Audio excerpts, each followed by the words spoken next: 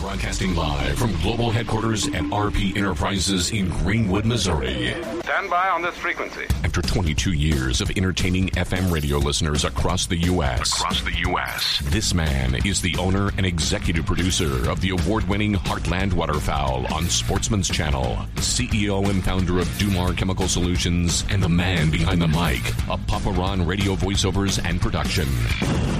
He's the man, the myth, the legend, a global icon, future Nobel Prize winner, and of course he paid me to say all this. Really? Literally. Welcome to the Papa Ron Podcast. Here's your host, Ronnie Phillips. Ronnie Phillips.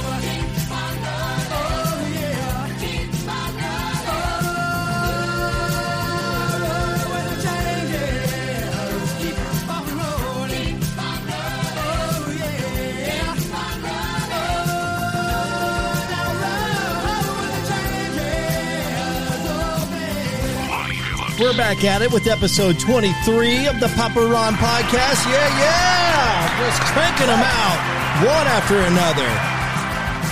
And each week I get a little bit more and more excited because of the subjects, the topics that we're going to have with the guest. And today's guest has been a fixture to the Kansas City Metro for many, many years. I think we just said, 27? 27, yeah. 27 years. On behalf of Jillian Gregg and myself, welcome to the Papa Ron Podcast, Mr. Terry Franz. Yay! Thank you, guys. Otherwise known as the Car Santa. Mm-hmm.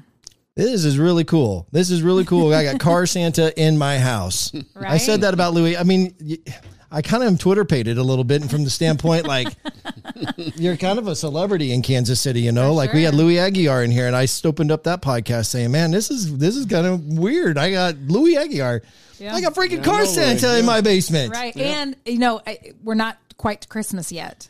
No, So, but you did dress Santa, like... I wore, the Santa shirt, but yes. Terry did not wear the Santa hat. I live Not in quite Santa not world. quite yet. Not quite yet. Soon. Well, look, thank you for being here. We're going to dive into everything that Cars for Heroes does. That is the organization. The website is cars4heroes.org. For 27 years, approximately, you have been helping out those who are less fortunate by giving them a vehicle. But before we get into all of that, I'd like to get to know Terry a little bit more on a personal level. All right. So, of course, naturally, I kind of start every episode like this, but kind of give me the back history of Terry and as it kind of transitioned into what inspired you to even get to where you're such a charitable person. I have no idea.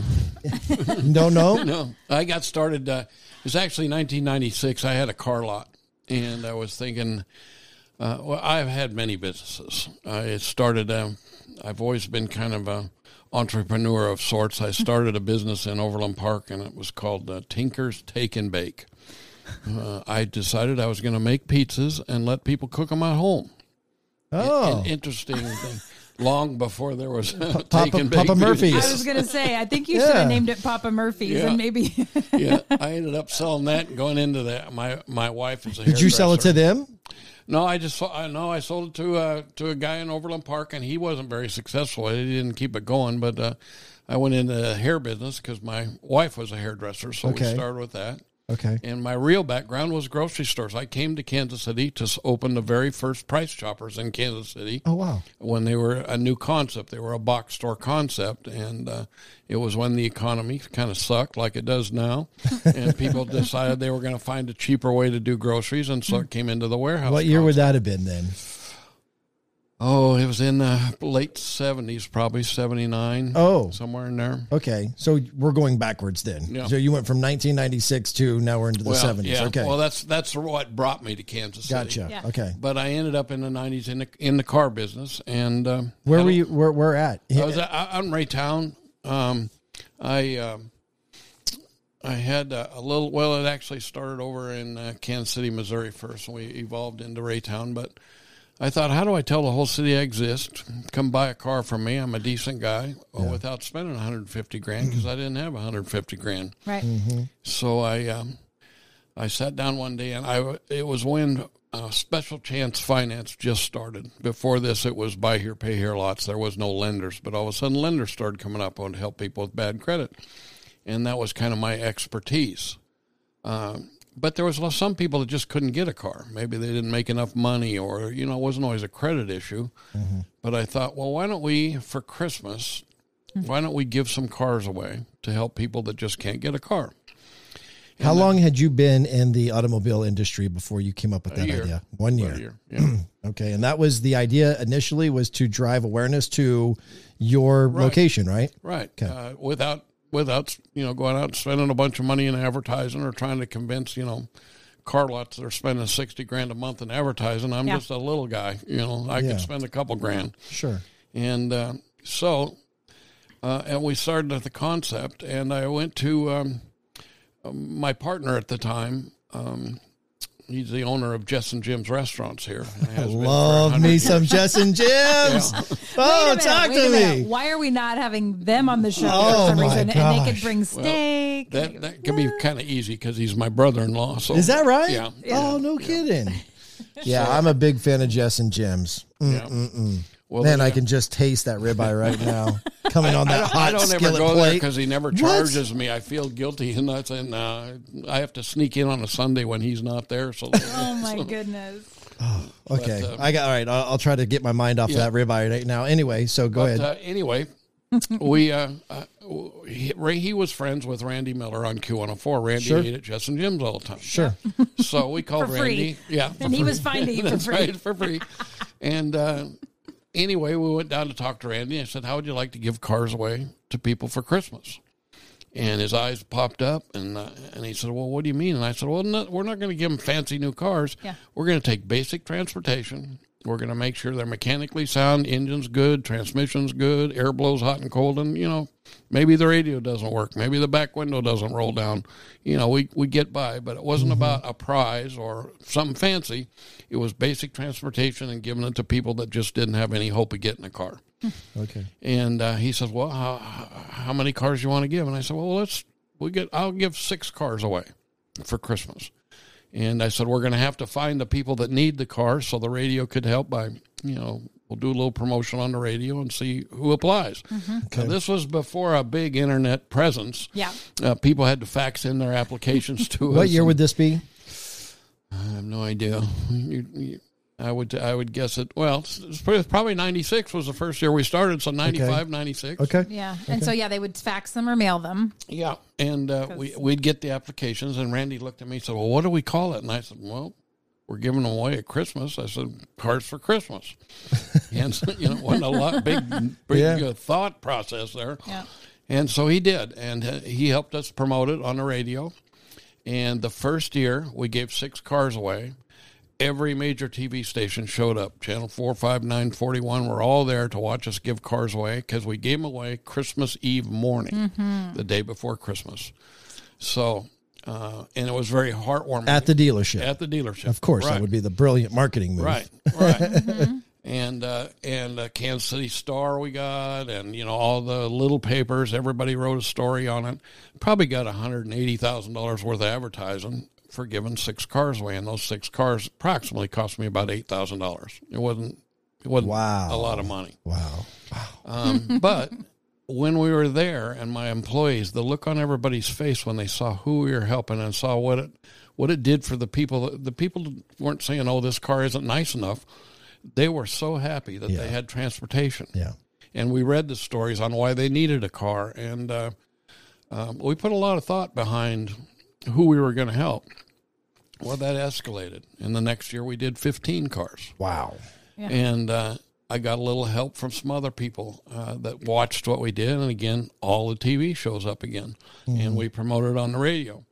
Well, the next year I sold my car lot, didn't have it. But I stayed in the car business. So every dealership I went to, I'd say, hey. Why did you sell the car lot? Was making money. It was a great marketing idea, but it did not boom my business and take off. Okay, fair enough. So we got out of that, and I would go to the next dealership, and I'd say, hey, I'm going to bring all the TV out if you help me get some cars. And, of course, the big dealerships had that kind of money. That was no big deal to give it away. And so and if you know the car business, I would change dealerships almost every year. I did it with Olathe Toyota. I did it with the Kia store in Independence. I did a lot of different people. Okay. And the third year, I decided to switch radio stations. And I called Max Tana Moffat. We're on KY. And I called, and Tana answered the phone, and I said, hey, how would you like to give cars away for Christmas to people? And she jumped right on it. And so I was with them for 9 years of doing What this. year would that be when you switched away? 98. 98. Yeah. So was Randy butthurt that you left him? Actually, I tried to get a hold of Randy, but Randy kind of decided he was going to do it himself. Oh. And had made doesn't plans. need you no more, huh? Yeah. And he didn't really, Randy was a guy that, he loved the promotion end of it, but I get it. This was my passion. So this was more than sure. to me than so you move over to 102 and they hop skip took you on. They jumped right on it, and every year, I mean, they really took the bull by the horns, and it ended up, this whole process evolved to where every year that I'd tell Tana, and she'd say, well, how many cars are you going to do? And I'd raise it up and say, well, we're going to do 25.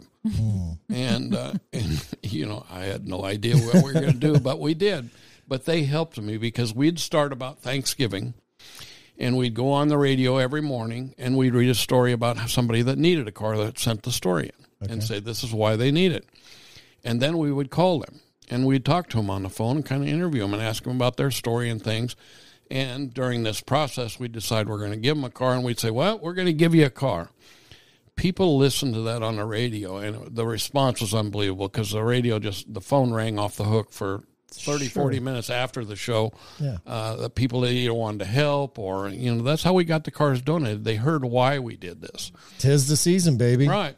And it kind of escalated, and then it escalated to where I said, well, everybody hears a new story every day, but I said, not everybody listens to the radio all morning. Usually they're in their car on the way home. So I said, why don't we do one early at 6 o'clock in the morning that we did yesterday, and then they can hear it today, and then we'll do a new one at like 8 o'clock in the morning. Okay. So they started doing that. Well, twice a day they're airing this, or twice a morning they're airing these stories, and they're two different stories. And it evolved, and it ended up that we started doing it at Thanksgiving, and we did it every day until the Christmas event, which we still held at that time. We still did it on Christmas Eve mornings. Okay. But it just got bigger, and it got bigger. Well, this escalated until the year of Katrina. I don't remember what year that was, but I remember Max looking at me. 05? That's right. I was going to say probably 06. about there. Yeah, but yeah. But I looked at Max and Tana both, and they said, well, how many are we going to do this year? And I said, 50. And they looked at me like I was crazy. I said, 50. And Tana says, how many you got? And I said, none. And it was Thanksgiving. Oh, my. But we did it, and we raised 50 cars. Now, I tended to spend a little more money fixing those cars because some of them probably weren't going to get fixed, but the goal was to get 50 cars. Yeah. And we did it that year at the Overland Park Convention Center because it was so big. I needed a big parking lot. And again, all the TV shows up. But we started giving them away at 4:30 in the morning because that's when the news started. Yeah. So all the news stations came out, and they would go back and forth from their station to do. And I gave each one of them their own story, their own car. We had enough that nobody had to overlap. I have a quick question. Do the people know? Are you still doing it on New Year's? You said New Year's morning. Christmas morning. Yeah. You doing it Christmas morning or Christmas Eve morning? I can't remember. Christmas Eve morning. Okay. Do the people who are winning the car know that they're getting the car? Yeah, almost all of them did.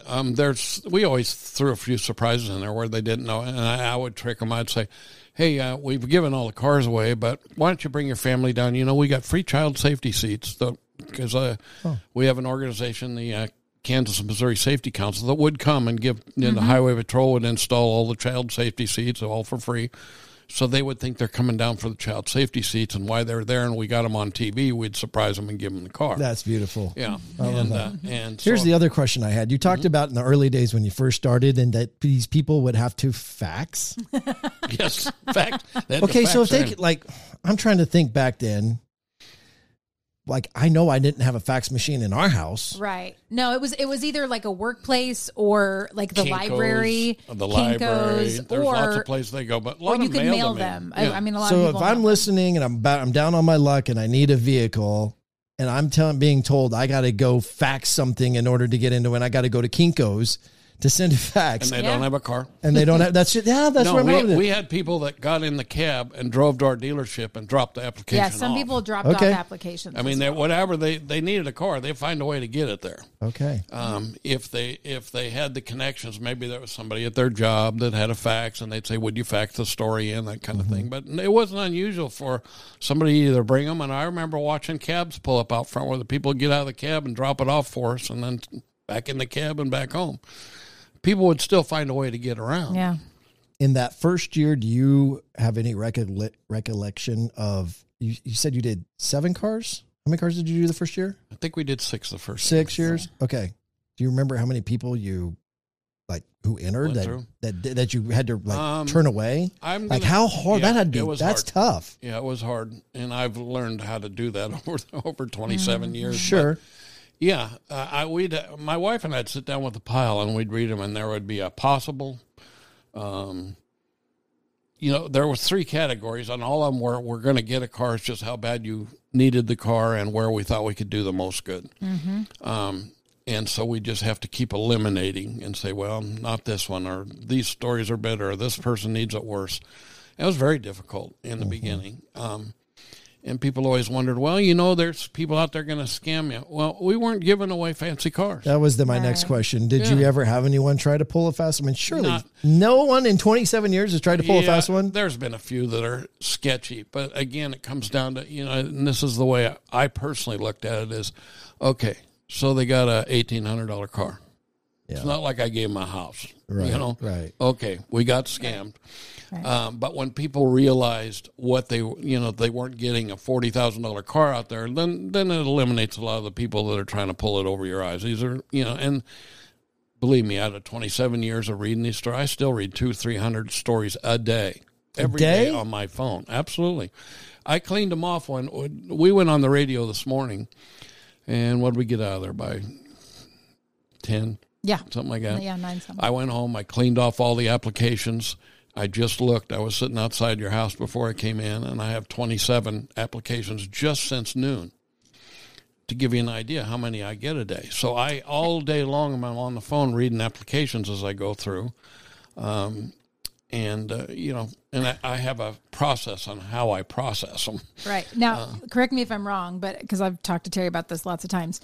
At some point, and I'm curious if this was from the very beginning, or was this something that came however many years into it, but don't you get gut feelings about them sometimes where like it's just kind of you can't, something about it. It's just there's no better way to describe it. There's a gut feeling. Right. So was that from the very beginning, or? Yes, it really was. Yeah. The first year you give them away and you see who you're helping, it's not hard to weed out the people that really need the help. Yeah. You can tell by what they tell you. It's not hard to say when they say, my wife's dying of cancer. She's got 6 months to live. We've got 2 kids under the age of 5. I don't know how I'm going to get them anywhere. Our car just broke down, and we're borrowing. People are coming and giving us rides, and then now they're not answering the phone because people are getting tired of giving us rides. We don't know what, the desperation's there. It's not hard. I don't have to dig real deep when you got a story like that.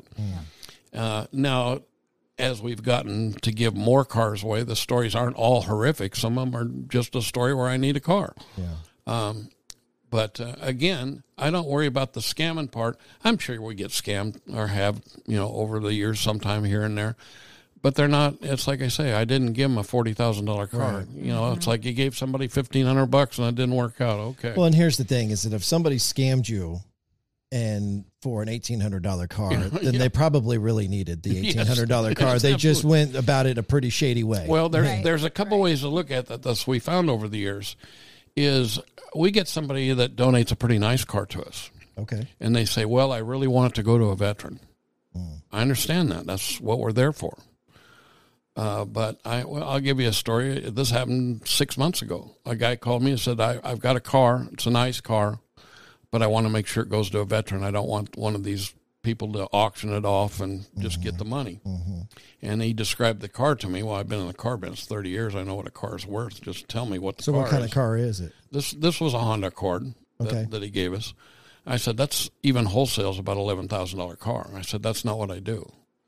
I said, the reason I don't is because people get down and out. People are hungry. I can't be mad at them for that. But then I try to give them a car for transportation, and they take it down and they sell it at the dealership or something, take the money, and they go feed their family. Well, I can't be mad at them, but that's not what I do. It defeats the purpose of what I'm trying to do. I'm trying to give them transportation so they can lift themselves up and their life move on. Yeah. And so I looked at him. I went out to meet him because that doesn't happen every day. And I said, why you want to give this car? And he said, well, to be honest with you, I have leukemia. I'm going to be dead in 6 weeks. And he said, I just want to make sure it goes to a hero. And I said, well, here's what I would do with it, because I'm honest with them all. I said, I don't give $11,000, $12,000 cars away. But what I'd do is I'll trade it for 4 cars, and we'll help 4 veterans with it. And his eyes lit up and said, yeah. And that's what we did with it.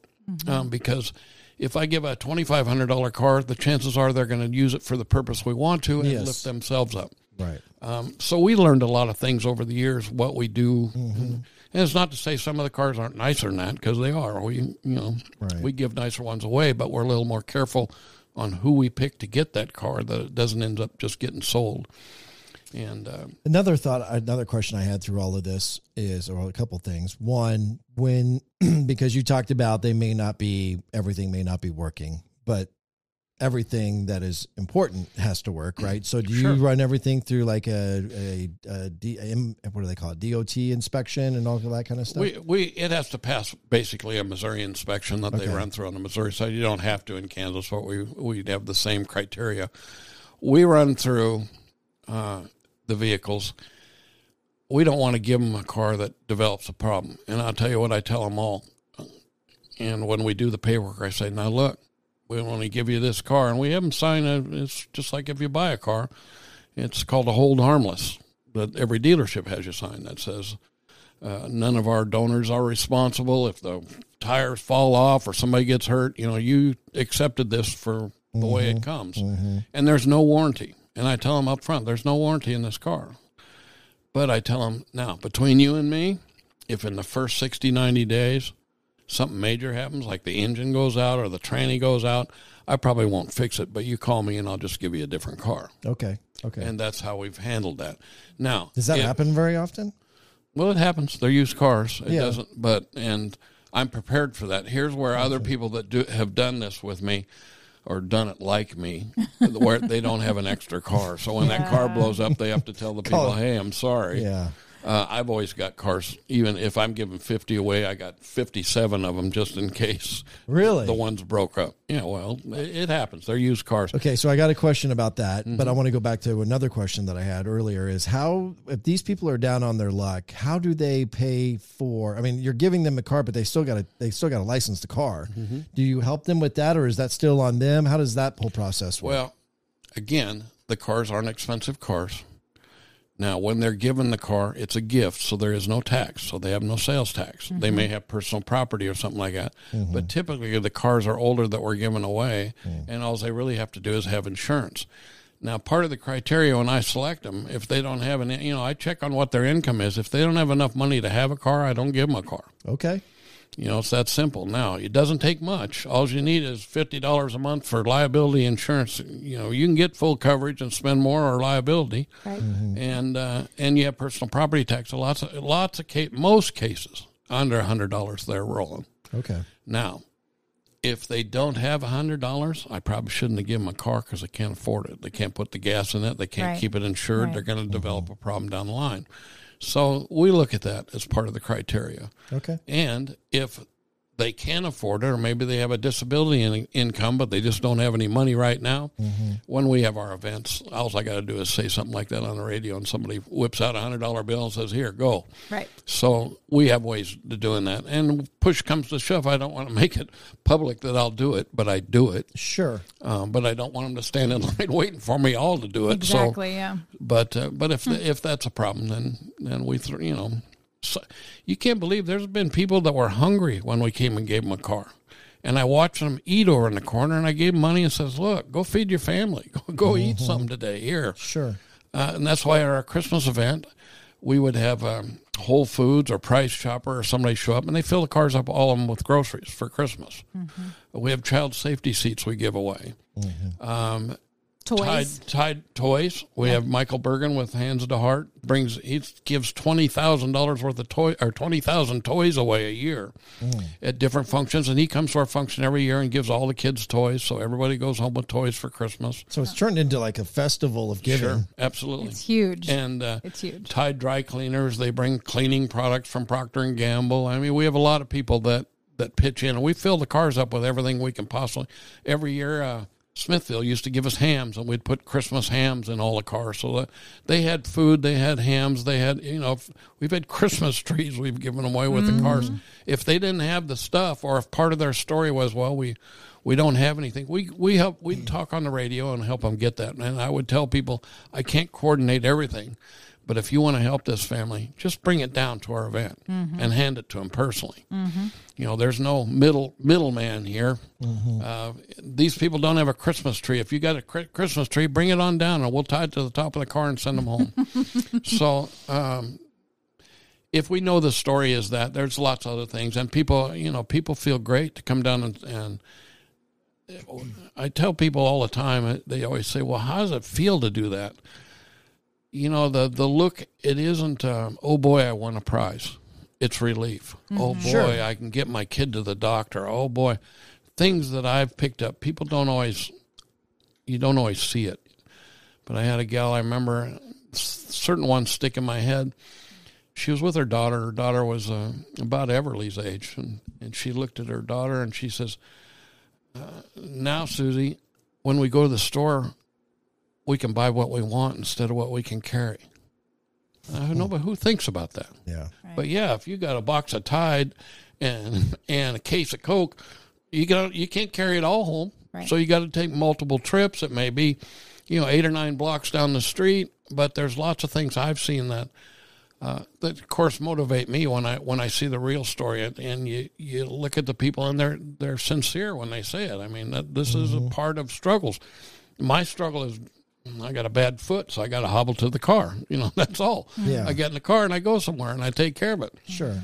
But over the years, when you talk to the people and you see the struggles, the relief that's on their face when you hand them those keys is what it's all about. Because it's like, oh man, look what we can do now. Right. We don't think about it because we got a car to the driveway. Right. And everybody that joins me always stays. That's why they stay with me 10 years doing this. They never get tired of it. They never get tired of seeing that look on the face. And if we go to the Heart Foundation, we all donate money and we feel good. We helped out, but nothing changes. We just gave them some money to help. With us, they have a problem. We solve the problem. We hand them the keys. We give them fix their problem.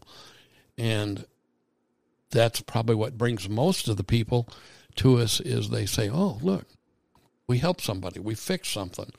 Look at the look on those kids' face. I see kids jump in the cars like, oh, Mom and Dad, we got a car. And we don't think anything of it. Right. Of course, when you hand them a car and toys and they got food and, you see, the hungry people because they're digging through the food in the trunk before they're looking at the toys. But, wow. But it's fun feeling. So I was sitting here thinking of all the years I've known Terry, and I've worked with Terry for the last year, but I don't know that I know the story of how you transitioned from, not that you don't still do cars for Christmas, because we do. It's coming up just a few weeks away. But how you transitioned from only doing cars for Christmas to then cars for heroes, and how long it was just Christmas time and all that. I don't know if I know that. Well, so do you just have, how many events a year do you have? Well, We have a lot of fundraisers during the year, but the main events is we have Veterans Day and Christmas. Okay. Is the big ones. Two. Got it. Well, it all started, it kind of started with Max Tannen Moffat, and Max Floyd called me the car Santa one year. And that kind of stuck, and the beard come out every year now. Now it's on all year. He's getting there. It's getting. I see him about every week, and I see it getting Gets thicker a little and longer. thicker. Yeah. But the year we gave 50 of them away, all the news was out there going live back and forth, and I found out that even with 4 TV stations and the live radio, I could only give 25 cars away. And then the news went away. News was over. Yeah. In the morning is 10. They're gone. And so the other 25 I'm just giving away in the parking lot. And I thought my marketing skills came in. I thought, well, instead of doing this 50 at Christmas thing, maybe I should do one every week. And that's how we got started every week. And so then the radio station says, oh, that'd be great. Well, it was a July, and the car Santa was giving cars away for cars for Christmas in July. And I looked at the guys. I said, this just doesn't sound right. Right. And this was the time of the first Gulf War.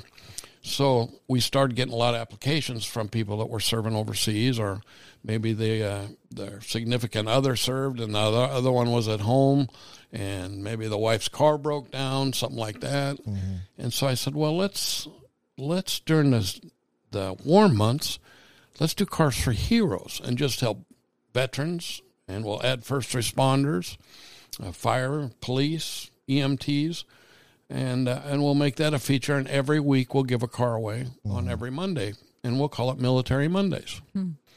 Well, that's how it got started.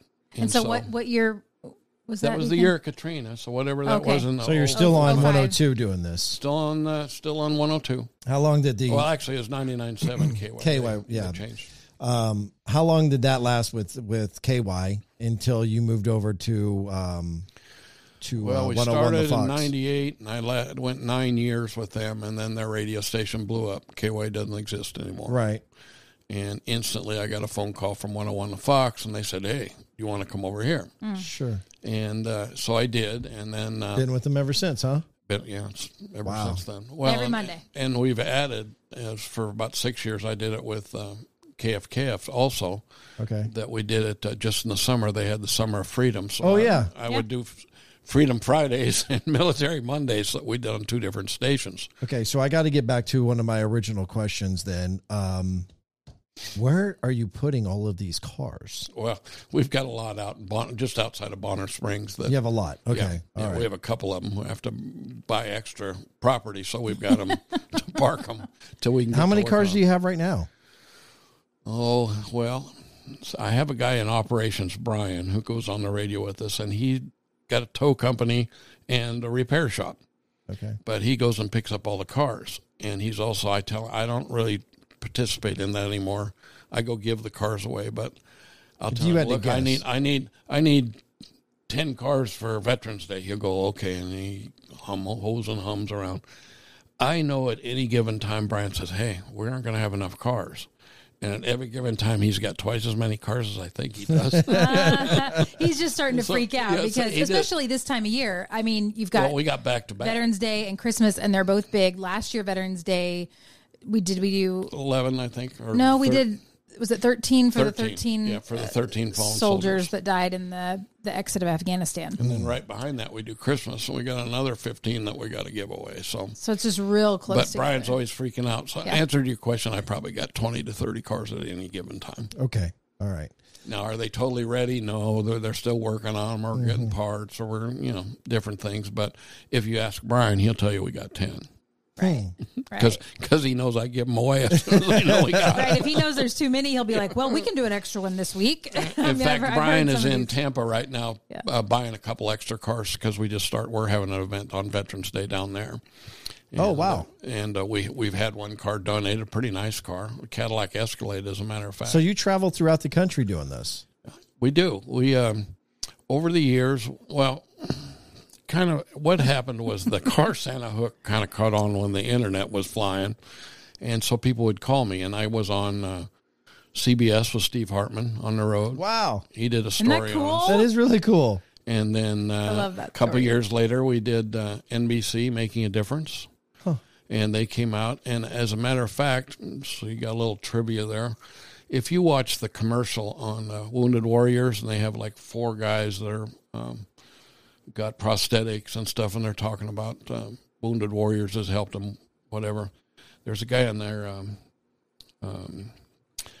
Todd Nicely, and he you know him because he says, I just thought if I could just keep breathing, I'd be able to get home to my wife. Todd lost both his legs and both his arms. Well, in combat? Yes. Okay. Yeah. An ID went off, lost them all. This kid was probably 23 years old when I met him, and NBC Making a Difference came out because I gave him a van with a wheelchair lift. He had just got out on Walter Reed. Super nice kid, and you'll see him there's a new one in Tunnel to Towers commercial, and it's Corporal Nicely. It's him, and they gave him a house, and wow, he talks about that. But anyway, I was the first that found him, and they were actually from here in the Kansas City area. Okay. And we gave him a van with a lift, and it was kind of funny. I remember because NBC News is there, and we're outside and showing him the van. Well, here's a guy with 2 prosthetic legs. He has one arm is a prosthetic, but it's like a long cane. Kind of gave him stability. Oh. And the other one was a prosthetic arm. No arms, no legs. And he's got all these prosthetics. Okay. And as soon as they were done filming, we walked over the side because he lit up a cigarette and put it in his prosthetic hand. And when he did, I looked at him. I said, those things could kill you. Oh, my God. And he had a great sense of humor, Yeah. But you had to admire him because what he's done all these years since then is he just goes to veterans things and gives talks and helps other organizations raise money and things like that. And he actually, I'm sure Tunnel to Towers did it, but he was living at Lake of the Ozarks last I checked, and so I think they built him a house down there that was compatible. But just a sweetheart of a guy, and you would never know he had a problem, or his wife, you wouldn't know. The way they approached it was, here's what it is, let's just keep moving, and he just kept moving forward. I love that. So we got NBC that did that. Then I get a phone call one day that somebody's a producer and says, hey, we'd really like to do a story on what you do, and they wanted to explain the car Santa thing. And I did, and they said, I said, who's this with? And they said, the History Channel. We're going to do it with Larry the Cable Guy has a show. What? Called Only in America. Get her done. Yeah, Get Her Done. And so I did. It was, again, a story of a guy in a wheelchair from a Vietnam vet, had no transportation. And so I had a van with a lift. And, of course, I try to bring family into it all the time. So Larry said, where should we give the car away? And it's not a setup. We didn't know the script, didn't know anything, never met Larry. He came walking in a shop where we had the van that we were working on. And it was a kind of a funny story. My wife kind of prodded me to do this, but I had my beard, and I even bleached my hair a little bit so it'd be more white, looking more like Santa. And Larry, TV, you got to do it was it. TV. But they came in, and Larry came in, and he introduced himself, and he was with Secret Santa, which I've known for years. They were both kind of doing. They were doing a story on both of us, being out of Kansas City. Larry came in. I had my jacket on. I had a flannel shirt on, and Larry comes in and he says, "They start out with the Secret Santa says, well, you must be the car Santa." And I said, "Yeah, I am." He said, "You know how I know?" And Larry looked at me and said, "Well, how do you know?" He said, "Well, it's right there on his hat. I had car Santa across my hat." And so then Larry says, and it was not a setup. Nobody knew. I'm sitting there with my jacket on and my flannel shirt, and Larry says, I got to tell you, I love what you're wearing, because that's what Larry wears, those flannel shirts. Yeah. And I said, really? And I took my jacket off, and I had the sleeves ripped out of it, just like his. And he gave me a big hug. He said, "Dad, the car Santa's my dad." Oh, my gosh. But anyway, they said, so well, fun. I said, we've got a guy that we're going to help that hasn't had transportation in years. He's in a wheelchair, Vietnam vet. And they said, well, where should we do this? And so I said, well, let's go down to Jess and Jim's. And so we took him, we had him meet us there, and they bought him dinner, everything. And the way we set it up is Secret Santa went in and thanked him for his service. And he says, well, how's your Christmas going? He said, well, the guy didn't have a Christmas. He's living on nothing. And he's with his brother, who is also a veteran. And when they talked, he said, well, I'm going to give you some Christmas money to go with. And he looked all surprised, and the Secret Santa whipped out $1,000. Wow. And this guy's eyes got like silver dollars. He said, wow, $1,000. And he says, yeah, well, you can go buy some gas with it for your car or something. And he said, well, I don't have a car. And he said, you don't? Well, come outside for a minute. We went outside and we gave him a car. What's behind door number 3? Yeah. And it was great. Car. And, you know, I knew Larry before he was Larry, the cable guy in radio. I had met him. You know, everybody thinks Larry's from down south or something. He's from Lincoln, Nebraska. Yeah, he's a huge Cornhusker fan. Yeah, I knew that. But anyway, I sat down with him, and he was funny because one thing about my fun is I get to meet the real people. I don't see the celebrities. We're not on stage. You know. And he doesn't even really talk like that in real life. Right. Yeah. Well, he's got a drawl. Have a twang. He does have a drawl, but it's not as thick. But he looked at me, and he said, you know, I made $52 million last year. He said, can you believe that? $52 million. And he started laughing. Well, and I'll tell you that I met, I've done stuff with Alice Cooper. And I just saw that. I was looking at the website. You got all kinds of famous people on here. And Gene Simmons is on there as well. Twice, Gene and Paul. We did Rock and Brews in Kansas City and gave 2 cars away. And then we went over to St. Louis at Rock and Brews over there and gave a couple away. And nice people, but you get to meet the people. They're not, and it's just like Larry. Larry just says, you know, all these guys, they make all this kind of money, and they're not businessmen. They don't know how to invest. They don't know what they're doing. So you know what a guy does that makes that kind of money? You go out and you buy a $10 million house. Oh, okay. Because you don't have to think, you don't have to invest. You just buy the house. Say, well, you know, it'll be all right there. Sure. He had a house in Florida at the time we did this show. And are we still talking about Larry? Yeah, about Larry. And I said, well, you still got your house in Florida? He said, no, I sold that. I said, well, where you live now? He says, I live back in Lincoln in the house I grew up in. Oh, my gosh. But, and then he made so much money, he bought another one in Phoenix. It's a huge mansion, but he never goes there. He still lives in Lincoln all the time. You know? And do you still do a lot with him, or does he help out? I see him once in a while. He has a golf tournament every year that we haven't the last couple of years done stuff with him, but there's so many other opportunities and things. Kind of leading into the story was, I went to Dallas with the Dallas hockey team and gave one away there. I went to the Nashville with the Predators on their hockey team and gave one out down on the ice. Columbus, Ohio, we gave one with the Blue Jackets. People will reach out and say, hey, would you do this? And so I meet, some of them are tied in with other celebrity things. Alice Cooper, super nice guy. I met him more at lunch. We're sitting, and I sat at a table with him, and we're sitting there, and I didn't know much about him, but some guy came up. They were at a golf tournament we did, and it was before we were going to be on the Celebrity Theater in Phoenix, Arizona. We were going to go up and give a car away on stage the next night. But I looked, and the guy came up and said, well, I looked at Alice and said, hey, are you a pretty good golfer? Because they were golfing. And he said, yeah. Alice is a really good golfer. Yeah. He said, well, I've been a good golfer. He said, I've been pretty good at it ever since I quit drinking. And the guy says, how long you quit drinking? He said, 20 years. And then I was looking, I said, we're going to give a car outside. Would you come out and give the keys away? And yeah, he jumped right on it. And wow.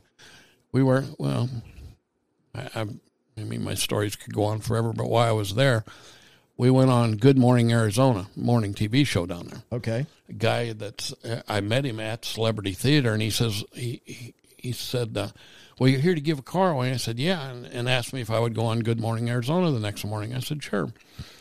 And his name's slipping me right now, but he said, well, where are you from? And I said, well, I'm from Kansas City. He said, I'm from Kansas City. Wow. And I said, oh, you got to be kidding me. And I said, were you on the news up there or something? He said, no, I never was up there, but I have been down here in Arizona for years. And he said, in fact, I'm going up there with my fiance, and we're going to go to Lake of the Ozarks. She's never seen it. And I said, well, great. I said, well, where'd you live in town? He said, Stanley. I said, I live in Stanley. Oh, my gosh. Small world. Yeah, it is small. And, in fact, I saw a story. You remember when COVID was a big thing, and they did a news story from Lake of the Ozarks, how everybody was partying in the pool down there. Remember that? Yeah. Super spreader. It was him filming it. He sent it down to the Arizona guys. Arizona sent it to TMZ, and it got national Oh, coverage. my gosh. Oh, that's funny. But it just shows you, you meet people and you see how small the world really is when you're doing stuff. And I still, if we do something in Phoenix, I go down there and we go on. We've been on Good Morning Arizona a couple times now down there. So you have like the staple radio station that you do here locally. Do you do this? So to clarify, for those who are Kansas City residents, he's on and Jillian, for that matter, or on with Slacker on Mondays. Every Monday. Every Monday. So when you're doing that, what is it like? What's the initiative? Because you're not giving a car away every Monday, right? Yes. Yeah. Oh, you are? Yeah. Yes, we give Oh, a I car thought away you were every only day. doing the events on giving away the cars on Veterans Day and Christmas. No, on Veterans Day, we do it daily leading up to Veterans Day. Like we'll do it for the next 2 weeks, every morning on 101. So we're in the middle of that now, and the event being on Veterans Day. So that 10 or 11, whatever it ends up being, 10 days leading up to, it's not just Military Monday. It was starting on Halloween. It was a car on Monday, and then November 1st, and then November, so. Every day. Yeah, But then Starting on Halloween. on Halloween. Okay. But then we go right after that. We start Christmas, and we start doing it every day to the event for Christmas, and then we go back to once a week, all year long. So it's That's a lot of cars. we're between. I did not realize it. So I guess Now I'm you're- an now idiot. you're I'm a little bit. processing all this, Yes, right? I Yeah. am, because I'm trying to think. Well, you and I had already had a preliminary discussion Yeah.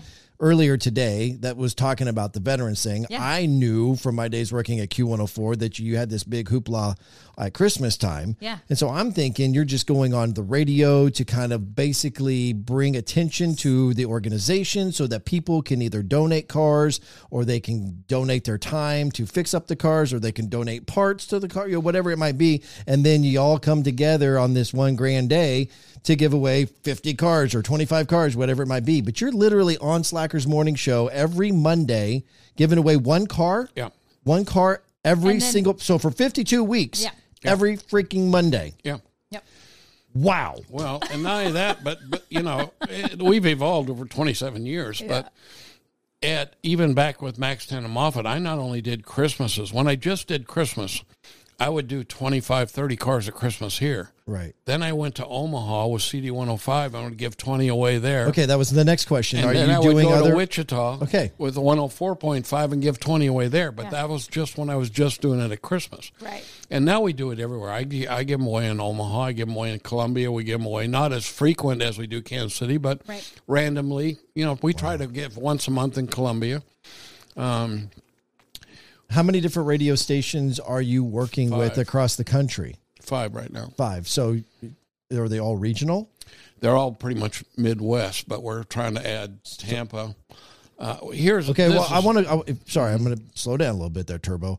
We're going to. Well, I want to figure out these radio stations because I want to give the listener who might be watching this an idea of how much traveling you're doing to, give away a cars in all these different cities. So Kansas City, we give them away, and we do it with mostly with Slacker on Q104, but Or we're also 101 tied in The with- Fox. or 101 The Fox. I'm Right. sorry, and we do 810 Sports. We're tied in oh, with them. cool. And You do with Stephen and Nate on 810. but we go once a month out to Johnny's Tavern and give one away at a Johnny's every month. Yeah. So earlier this year, I think June was the first month. They've got 12 locations in the metro. And so they're like, let's sign up to do this as a year-long deal. Okay, We'll give you a different Johnny's location every month. You come out and do a car. that's through 810. Yeah. Through 810. Right. And Stephen and Nate are a part of that. Is that just a morning show thing, or is that just a station We as a just whole do it the promotion? station as a whole. And then it's like a and live then- like a live remote that Right. they're out there. Okay. And we've just added, because they bought a station in Wichita, a sports station. Oh, I didn't down know there. that. Yeah, 93.2 ESPN. So I'm not. I mean, And so we're tying in with that one down there and starting back up in Wichita again. being the radio veteran that I am, it sounded so stupid coming out of my mouth. I mean, okay. I'm a huge. I mean, I'm friends with them too, but I'm a huge fan of Stephen and Nate over at 810. I love that. That's kind of just a family home.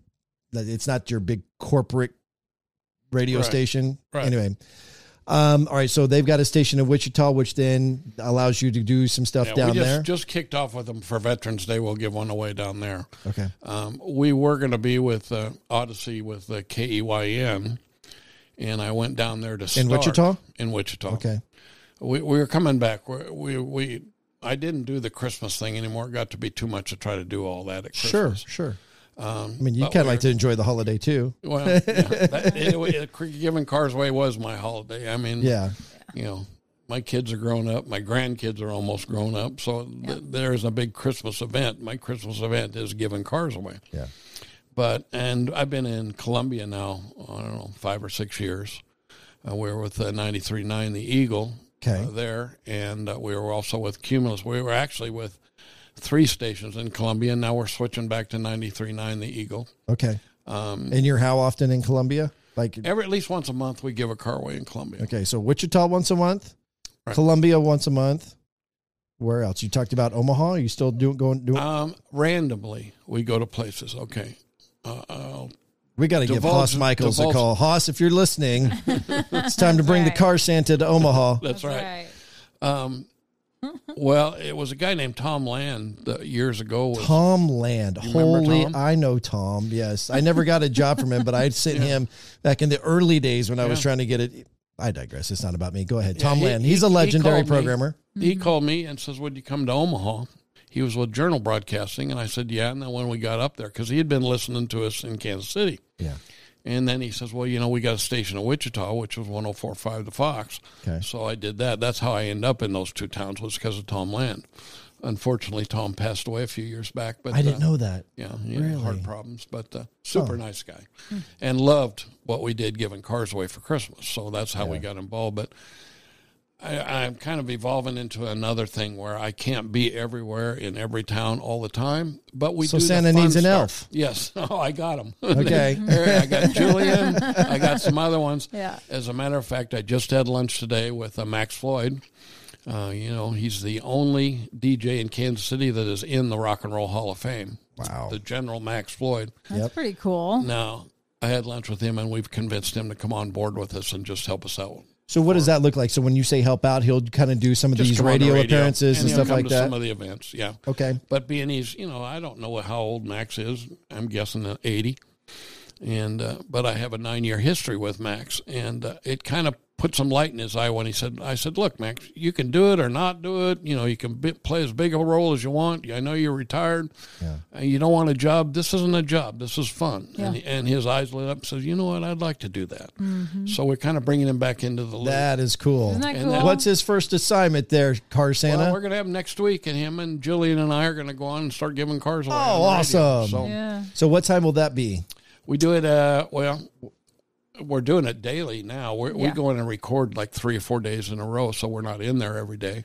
Oh, okay. So it's not always live. Right, but it's always, I think, 6:40 every morning, and then 8:30 they replay it. So twice every day. So it won't be this Monday? It'll be Monday through Friday, yeah. Okay. Starting Monday every day. So Omaha, sparingly, Wichita, Columbia, Kansas City, and where else? I've been in Portland quite a few times, and the method to my madness there is I have 2 kids that live in Portland. So I get a car, they go out and pick it up, we get it fixed up, and then I fly up and really take a vacation, but then I call all the news out, and TV usually covers it, and we give a car away. We've done that a couple, 2 or 3 times. What station do you work with up there? Do you know? I don't. There's too many. I've got some friends, or a friend. Well, I've had a couple friends that worked in radio up there. Well, I'm not on the radio up there. We're just on the TV. We just the TV side? When we do it. Gotcha. So I'll do it there. I've got a friend. So is that just like once a year that you go back to do that then? Whenever we get a car in that area, it gives me an excuse to go see my kids. That was the other question. You have to get the car in the area. You don't ship any cars.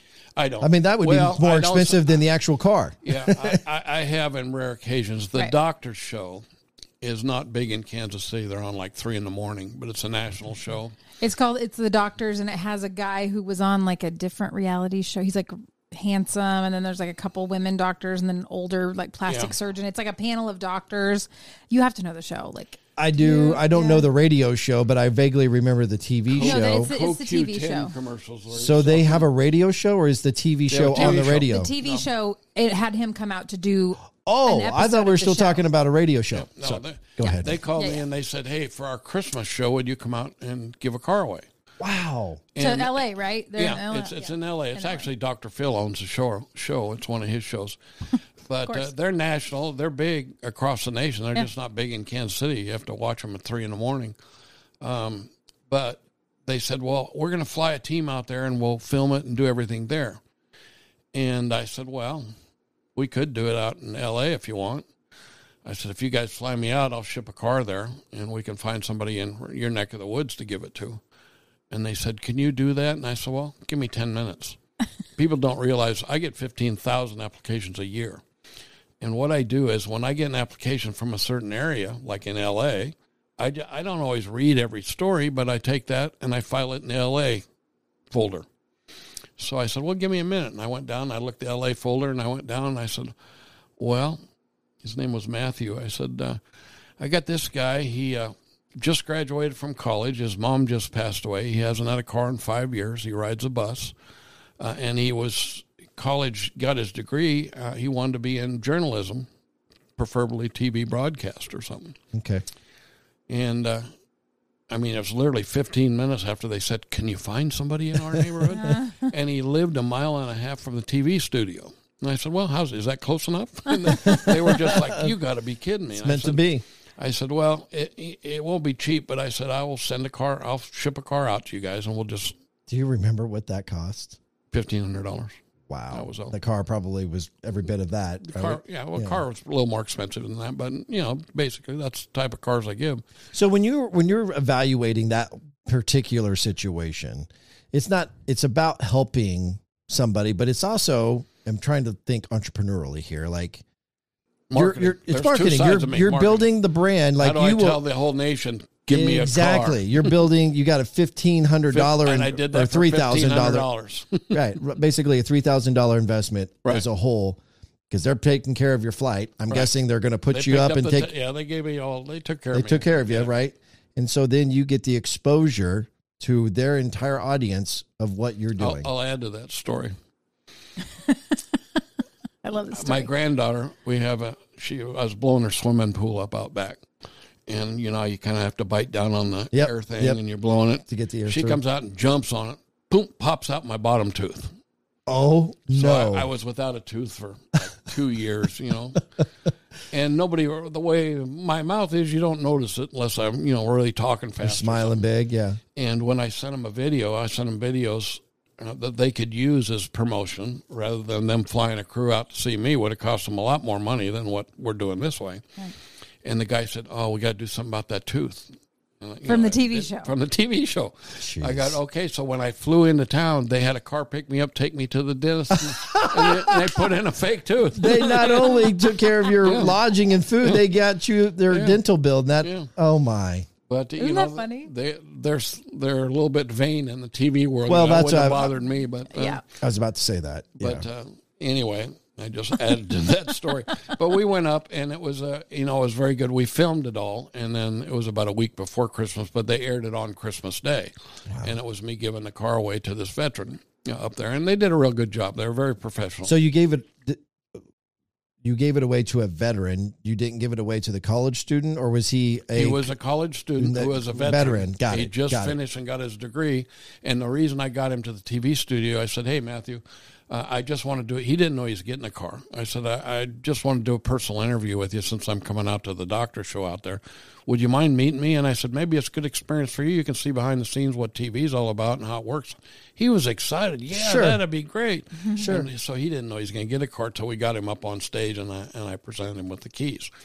And of course, it's basically the same thing I do on the radio every day. It's not unusual to me. Yeah. But and I'm the fun part is I'm still friends with all these people. They Facebook friend me, and I see where their lives go and what they do. Mm-hmm. And we stay in contact. And in fact, I tried to get him a job. He wanted to be back in the Midwest somewhere, and I tried to I hit the radio and TV stations out here. I couldn't get him hooked, but I gave him some contacts that he could try. And I don't know. How recently was that? That was 3 years ago, 3 Christmases ago. Okay. I mean, being an intern for the Papa Ron podcast doesn't pay very well, but yeah, that's right. 27 years on the radio, nobody's paid me anything yet. So Right. I got a big record with that.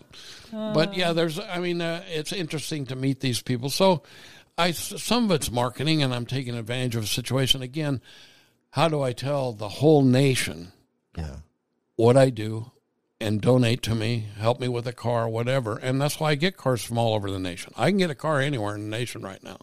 It'd take me within 12 hours. I can have it picked up and either sent to an auction, and we'll turn it into a car, or have it put somewhere where we can take Is it a look because at you figured out the process of how to get one, where it's a salvage yard or something like that, and you say, hey, this is who I am, this is what I'm doing, and they're like, okay, yeah, we can, Yeah, I got the connections over the years we've learned. Sure. Is it basically, is that the route you go? Is you hit up the local salvage yards? No. There's a nationwide auction company called Copart that's almost everywhere. Okay. Even little towns like Sedalia, they have one, and places like that. Okay. But if it's in Kentucky somewhere, then I call them and they go and pick it up and they'll run it through. We're real honest with the people. When they donate, they say, we want it to go to a veteran. And I say, look, I don't have facilities to check the car there or anything. It's going to go to the auction, and we will apply the money towards a veteran.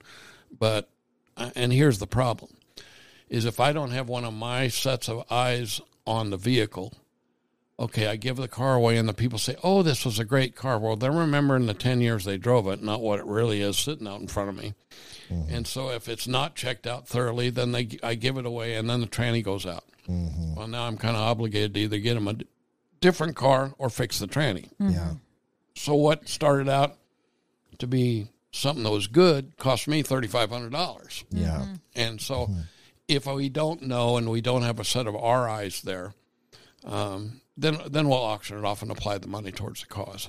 But I take cars. I mean, literally, we got one from Mississippi yesterday.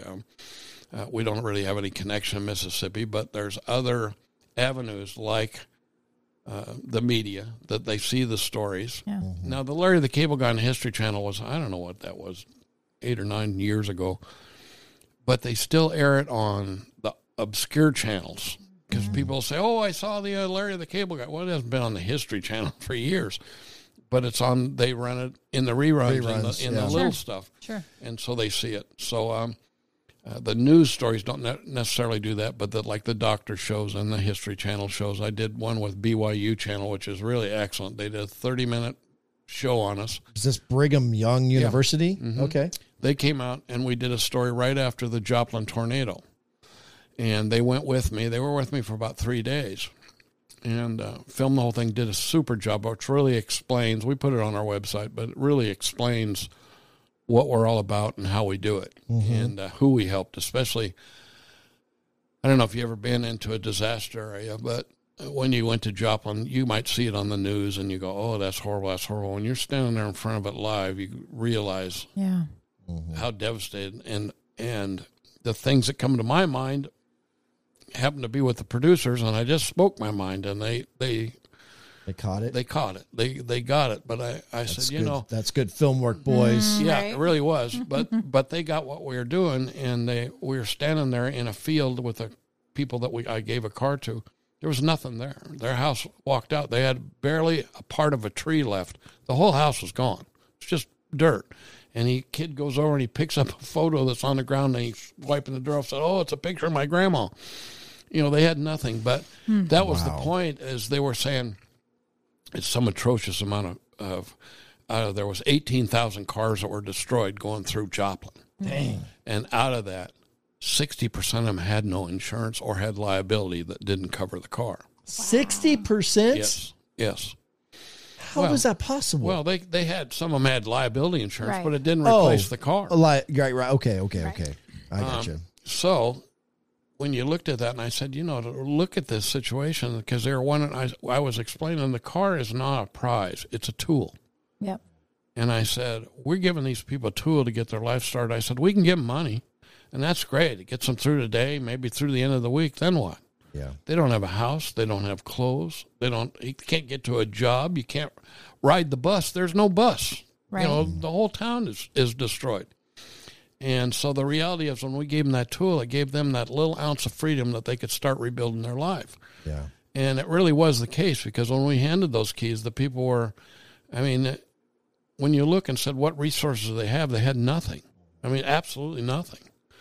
And so these guys did a good job of getting that point across, but it was really a realization to me too when I stood there. When you stand there and see it, and think, okay, well, what if my house burnt down? Well, I still got some stuff, or these people have nothing. Yeah, I mean, not the guy said, the clothes on our back, and that was it. We couldn't save a thing. So it's pretty devastating. But I not only did some cars with their show, but I took 3 transport trucks of cars down with Michael Waltrip and Martin Truex in NASCAR. They went with me, and we gave them 3 transport trucks down there in Joplin to the veterans down there. Wow.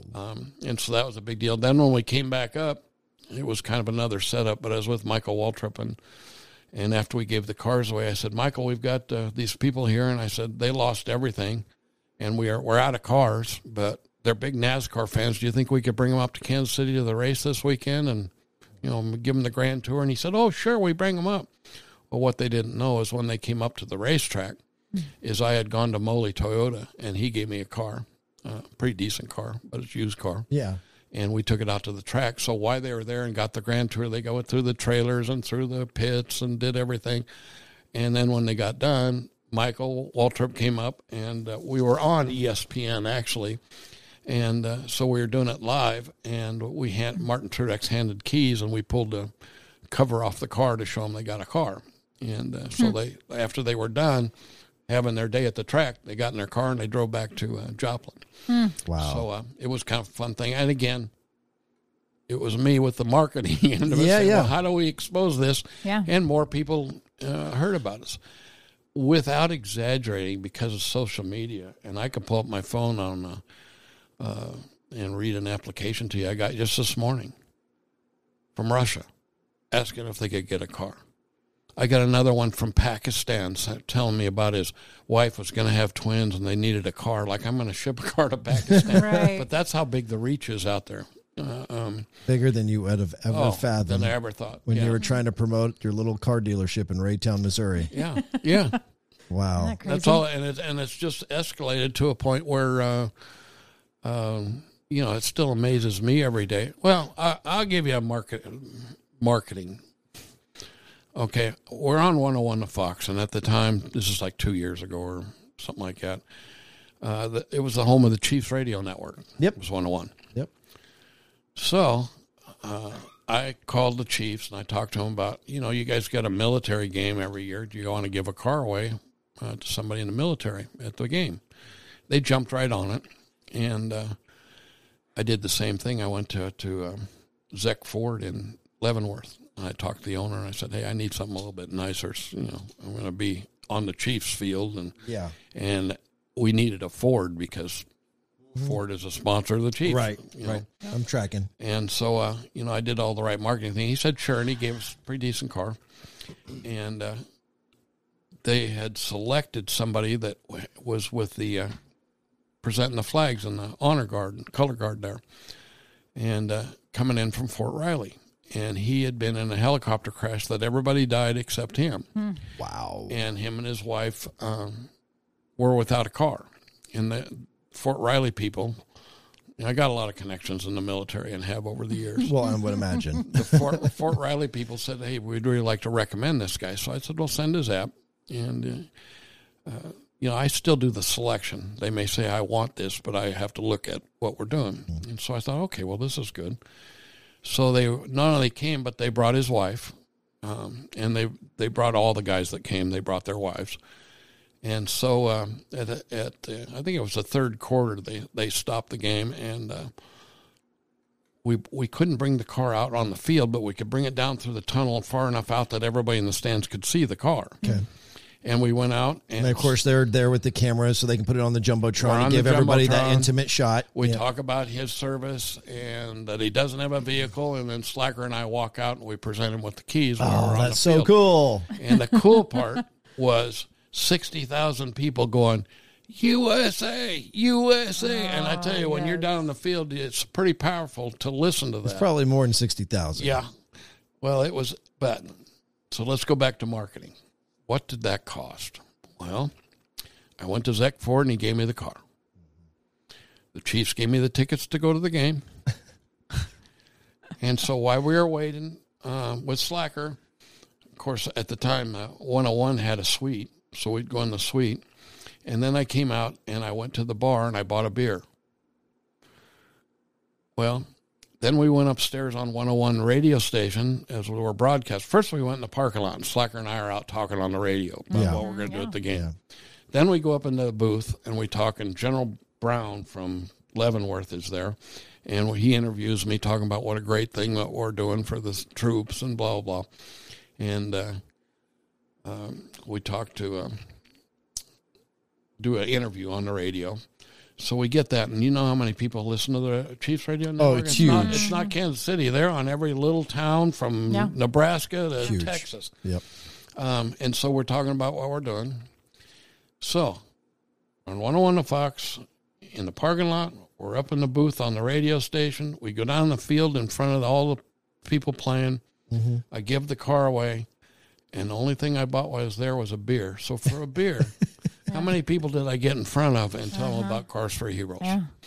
That's pretty incredible. So there's two parts to what I do. You feel really good for helping certain people, but then, it's marketing. I got to get people to know about it so they help us. Make the most of what you've got, that's the contacts you have, and so on. Mm-hmm. Exactly. But that's the beautiful thing about the model is that it positions you to be able to get the exposure with the end result. Like the end result allows you to get the marketing. It's like you're getting two in the same from that, which is if you're playing your cards right, then you are obviously sending out press releases and reaching out to the TV and the radio station. Well, even the TV at the football game, they all know me. Every cameraman down there has done stuff in 27 years that, whether it's Kevin Lynch over on Fox 4 or the news people, Kathy Quinn's been giving cars away with me.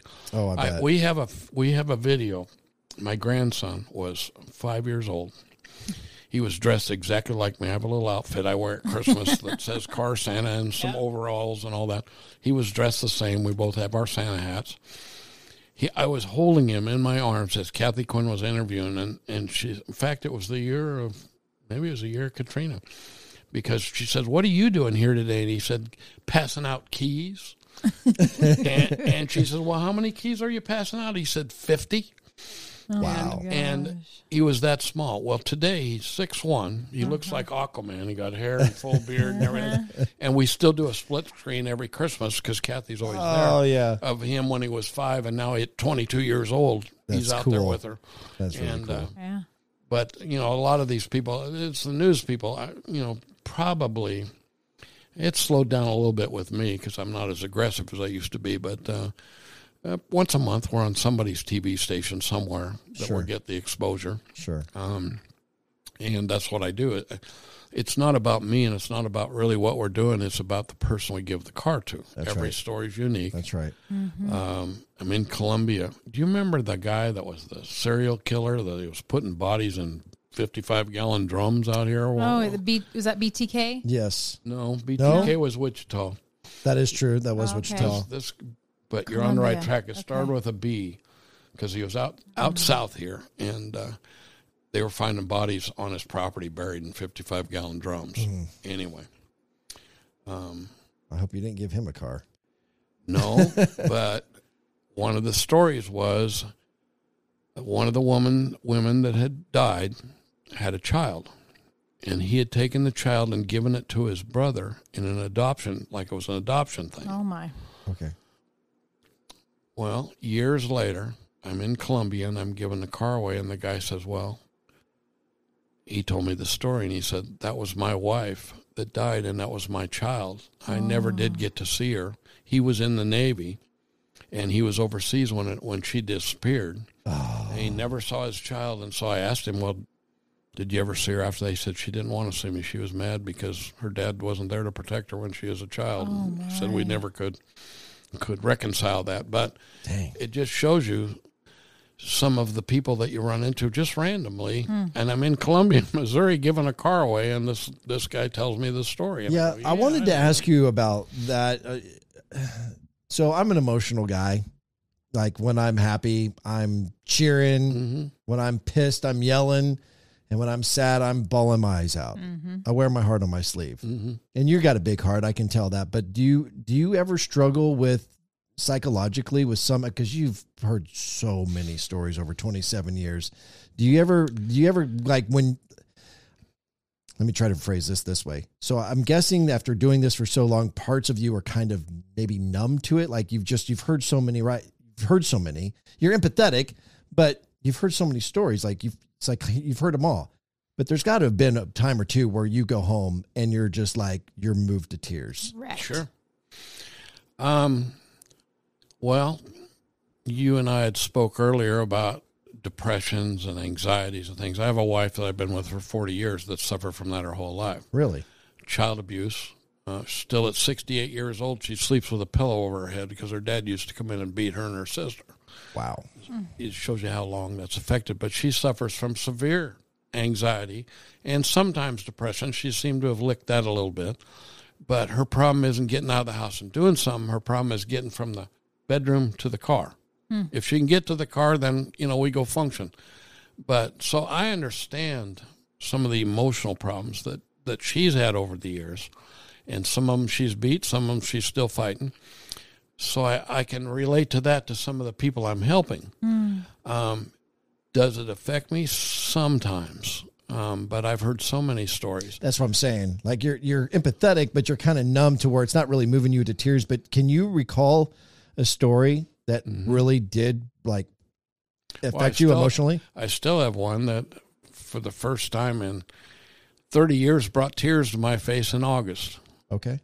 And I'll tell you her story was, mother wrote me a story and said, Mandy needs a car. This is her mother. Her mother. Okay. That Mandy lost her legs and is not mobile.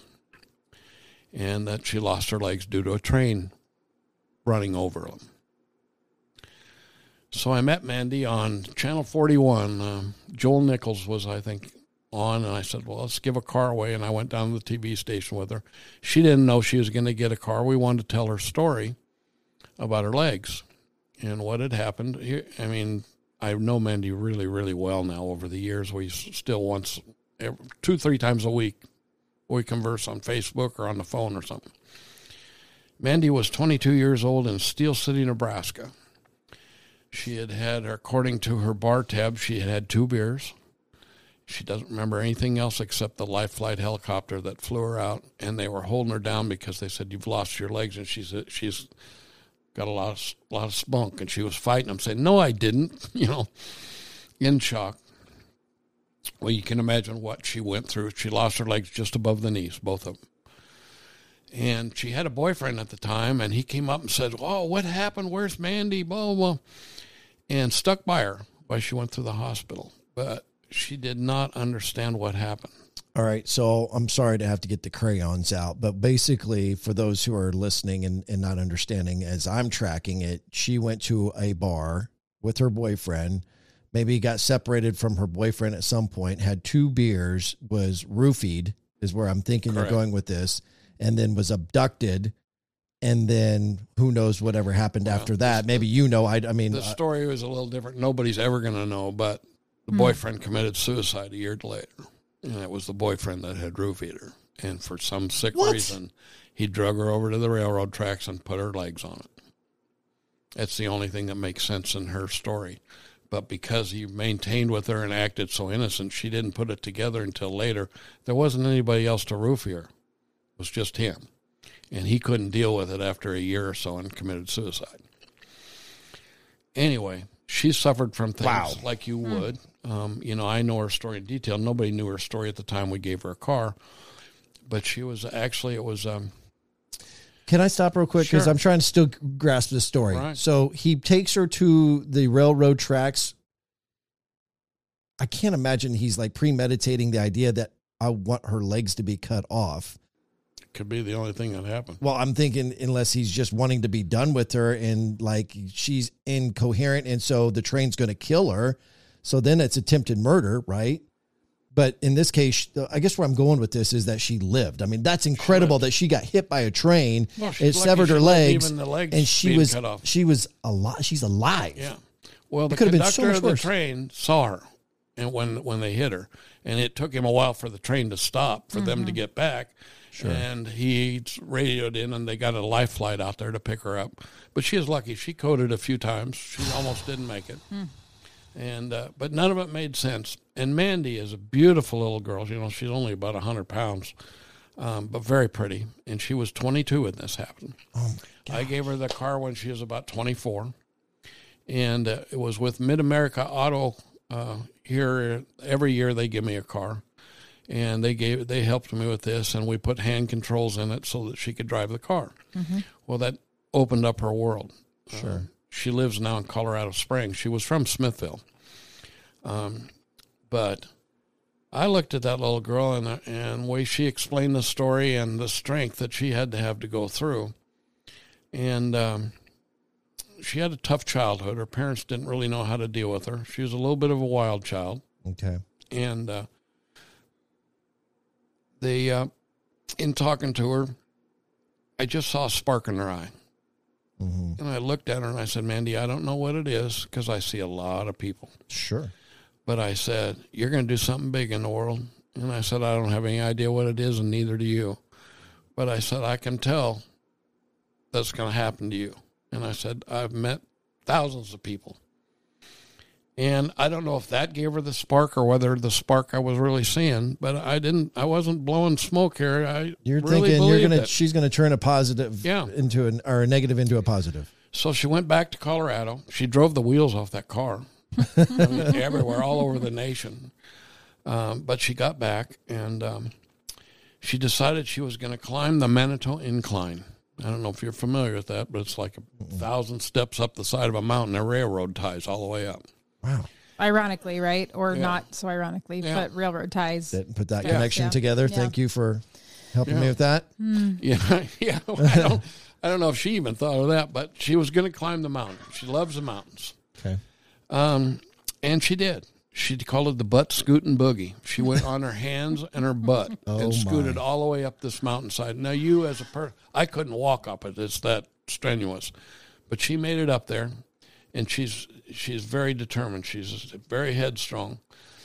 And so she got a lot of claim to fame for that. All the news came out, you know, a double amputee climbs Manitou Incline.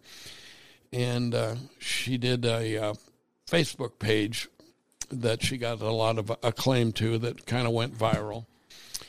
And anyway, she decided she stayed in contact with me, so I followed her, and we got her on the radio out here. She goes on Johnny Dares and on 101, and she's over in Columbia on a radio station there to tell her story, and got it out. But anyway, about 2 years later, she called me, and she says, she always tends to call me when she's in trouble. And maybe because the grandpa in me still takes care bailing of her out. Yeah. And I was looking at a picture of her. She really is. She's beautiful. She really beautiful is. Girl. Yeah. And she, over the years, she says, well, sorry. She called me and she was in tears, and she says, well, I screwed up. And I was thinking there was something wrong with the car or something, you know, that's a pretty easy fix for me. But I said, what's wrong? And she said, well, I screwed up. I got a DUI. And I said, well, Mandy, somebody that's 25, 26 years old is not unusual. She got a DUI, whether you got legs or don't have legs. So I said, you know, we'll figure that one out. She says, no, it's a little bigger than that. And I said, well, what do you mean? She said, well, I got the DUI, but I had taken the blow machine out of my car from the previous DUI. Oh, and I went, yeah, now we got a little bit of a problem. And she said, oh, that's not everything. Oh. And I said, well, what? And she said, well, I got in a wreck. When I did it, the cops were there, and the EMT was putting me in the ambulance, and so I started hitting him, and now I've got it for assault. Oh, no. So my fatherly instinct took over, so I said, well, what do you think we ought to do? Yeah. And she says, well, what do you think? And I said, well, don't you think we ought to start with maybe rehab? Maybe there's an alcohol problem here. Yeah. She said, yeah. And I said, not only that, but if you get through that, you're going to look a lot better in court when we go to fight all this. Because I said, it's not going to be cheap. You're going to lose your license. Yeah. And she says, I don't have the money for an attorney. I said, sell a car. You're not going to have a car either. They're not going to let you drive. Right. So I said, sell the car, let that help with the attorney. And when it comes time, when we get through all this, I'll give you another car. So don't worry about that. Okay. So she did that, and she went to jail on weekends and paid the price. I mean, she went through rehab. This was all in Colorado? It was all in Colorado. Okay. Been 4 years now she's been sober. Wow. And during this period, she did all the right things. She did it. I didn't, twist her arm or do anything. I just kind of guided her. Yeah.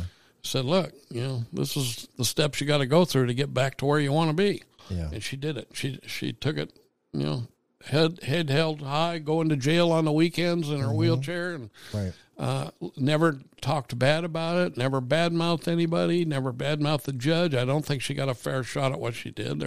She still can't get her license 4 years later. Really? Wow. And I've already told her, you got a car when we get your license, when you can do it. So don't worry about that. We'll get there. But she's taken it. Well, during this time, she climbed Manitou Incline again with a veteran that had lost his legs, and the two of them did it. And I don't want to say anything. He was a nice guy, but she just whooped him. She was up the side of the mountain, back down. I was like, come on. And they both got accolades for doing that. And then she says, I'm gonna do something else. And I said, what? She says, I want to climb the Statue of Liberty. What? So she raised some money, and I will say I financed a little bit of that trip. She went out and got...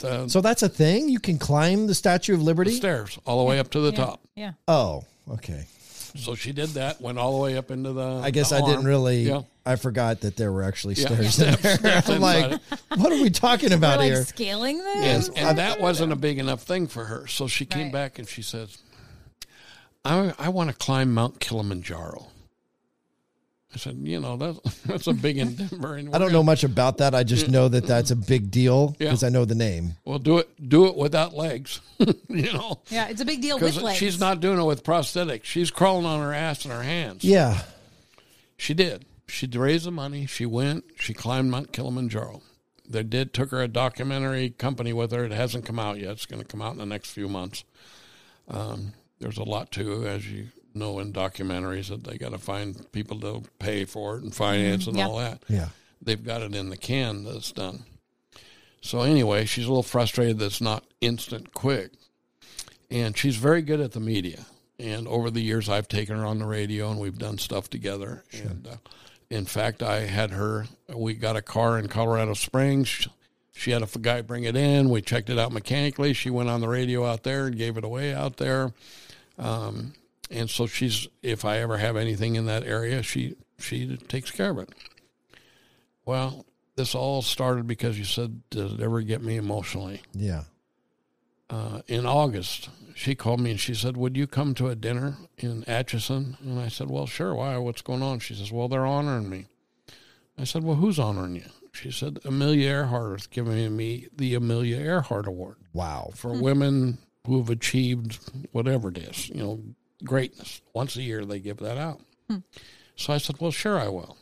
And when we got there, I don't have a lot of there's not a lot of people praising me. A lot of people like what I do, but people aren't standing in front of me and honoring me. And she stood up and did that. And I'm telling you, even today, tears are just running down my face. Yeah. I never heard so many good things in my life. She raised $10,000 for us, for Cars for Heroes, and part of this. And this the closeness that, this has been, I don't know, Mindy's got to be 28 now. I met her when she was like 22. Sure. So we've had this relationship. Yeah. But yeah, there was one that killed me. I barely got out of the building. I had to go out to the car, and she says, well, I got your check. Where are you? She called me on the phone. I'm sitting out in the car, and I said, I'll be all right in a minute. Wow. That's a cool story. Yeah. I mean, it's an unfortunate story, but I like the ending. It is. Sure. Well, and I still believe, I don't think she's come anywhere close to touch on where she's going to go with this. Mm-hmm. But, to get the Amelia Earhart Award is not, she didn't go out and try to get it. Somebody found her, went and said, this girl is special. And she has a horrific story behind even before she met me. She was in the hospital. She had alcohol problems. She was thinking, let's commit suicide. All the things that led up to where she is today. And she's still always, she has a a peaceful life. Mandy lives on disability. She lives on about $1,200 a month. She lives by herself with 2 dogs.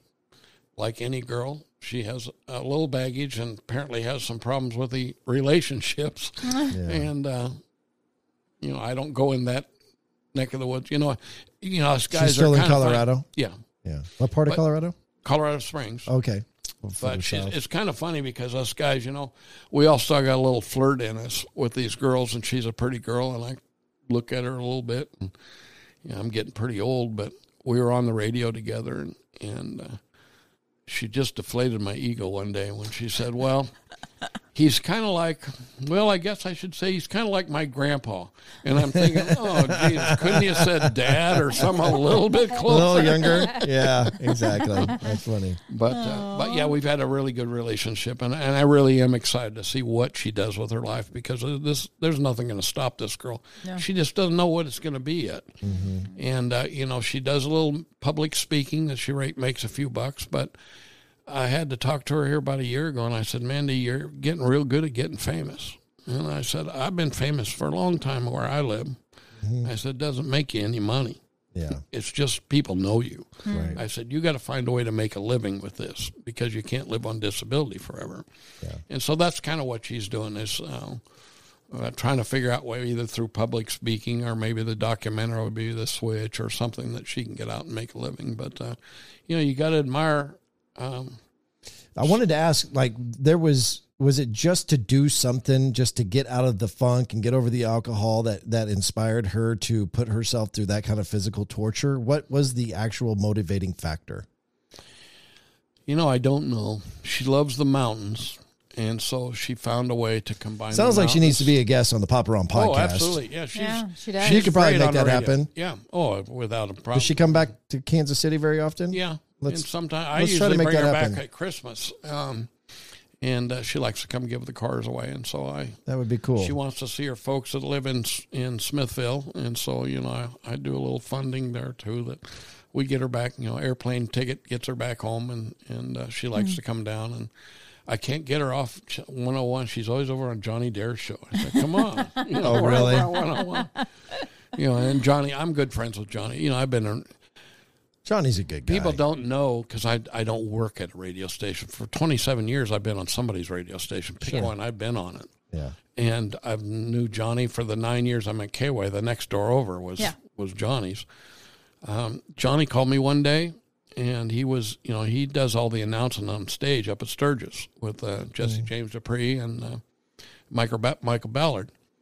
And they called me and they said, Johnny says, hey, could you find a motorcycle that a guy that lost both his legs and one of his arms could ride? And I know that sounds weird. Yeah. But I didn't know where there was one. No, you did not. Yes. Oh, my God. And it was a BMW trike that you wheeled your wheelchair in and locked it down. What? It was an automatic, so you didn't need feet. And we put all the controls up on one hand because he only had one hand. His name was Corporal Todd Love. Wow. And they gave it to him. Actually, Brian, my guys in operations, he goes to Sturgis every year. So I said, well, put it in the trailer and take it up to Johnny so they can give it away up there. And that's what they did. And they gave it away on stage with the Full Throttle Saloon and showing that's so cool. Todd Love. And then it all came a funk on. Now, this, I'm not going to take any credit for it. I knew where it was, but Johnny and Michael Bellard and Jesse James Dupree, they gave me $35,000. I found it and went and bought it for them and then shipped it up to them. So it was on their dime, not mine. Right. Wow. But so I should say, I there's venues I don't cross. I go to country. I go with rock and roll. I don't go rock and roll and rock and roll. That's why I never go on Johnny Shore. And he knows it. I said, look, I'm on rock and roll with KY before that or after that with 101. I said, I can't go on the same venue. I can go on talk radio. I can go on anybody else's. Nobody's offended. But sure. And he understood that. But we still do stuff on the side. We've gone out to events where we gave cars away. And I'm good friends with Johnny. But that's cool. I just don't go on his show because of the rock and roll tie-in. I get it. I get it. Makes complete sense. So now...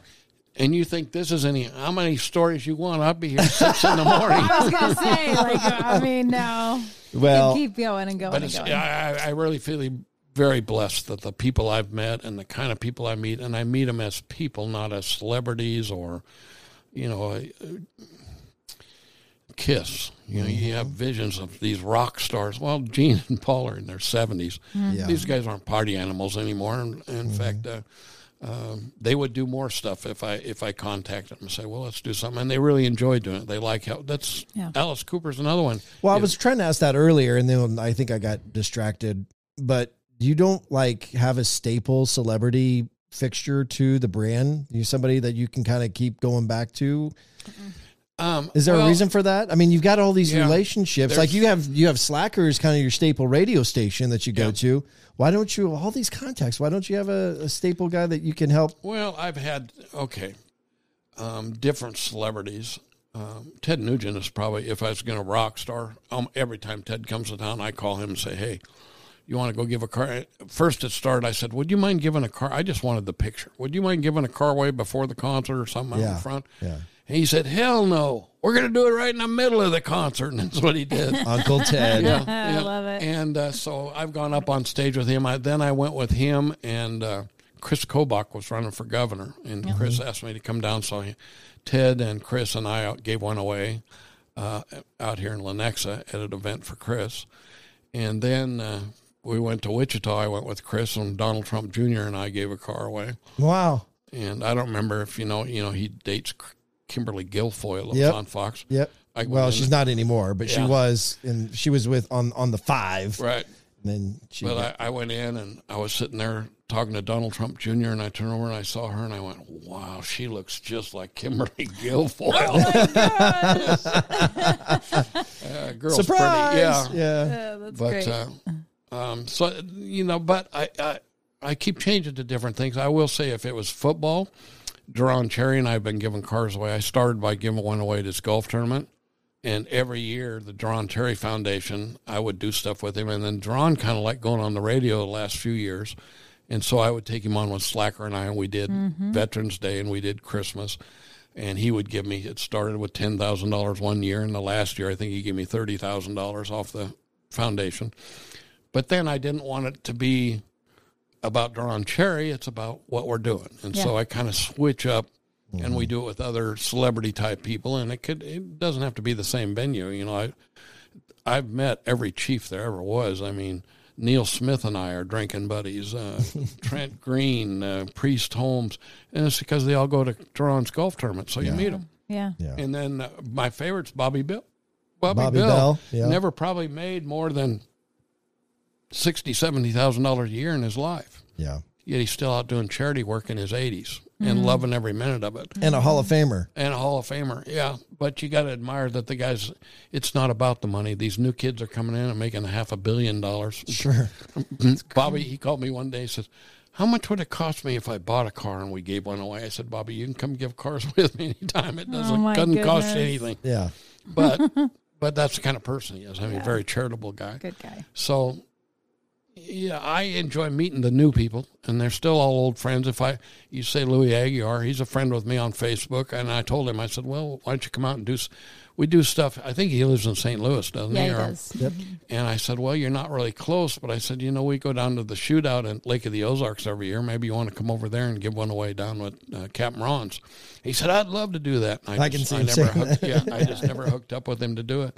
But if we went to St. Louis, that'd be somebody I'd call him and say, hey, why don't you come give keys away? And it attracts a little more attention when we call the media out and stuff like that. Mm-hmm. Well, you've got a gym with Jillian working with you. I know that. And it sounds like you got other big things happening. I won't give away how long Jillian and I have been doing this, but I was on Q104 on that second year when Jillian came on the radio, and that was only 12 years ago. Yeah, that wasn't that one. Yeah, it wasn't that long ago. Yeah, that's really where not over 20 years ago. Not for sure. Just don't call him your grandpa. Yeah, no, not gonna do it. Yeah, and that's the fun and that's why it's fun to bring somebody like Max Floyd back into the picture. Right. I mean, I got a history with them of you don't go on the radio for 9 years with somebody and not know pretty well. Sure. Tana's the same way, and Larry Moffat.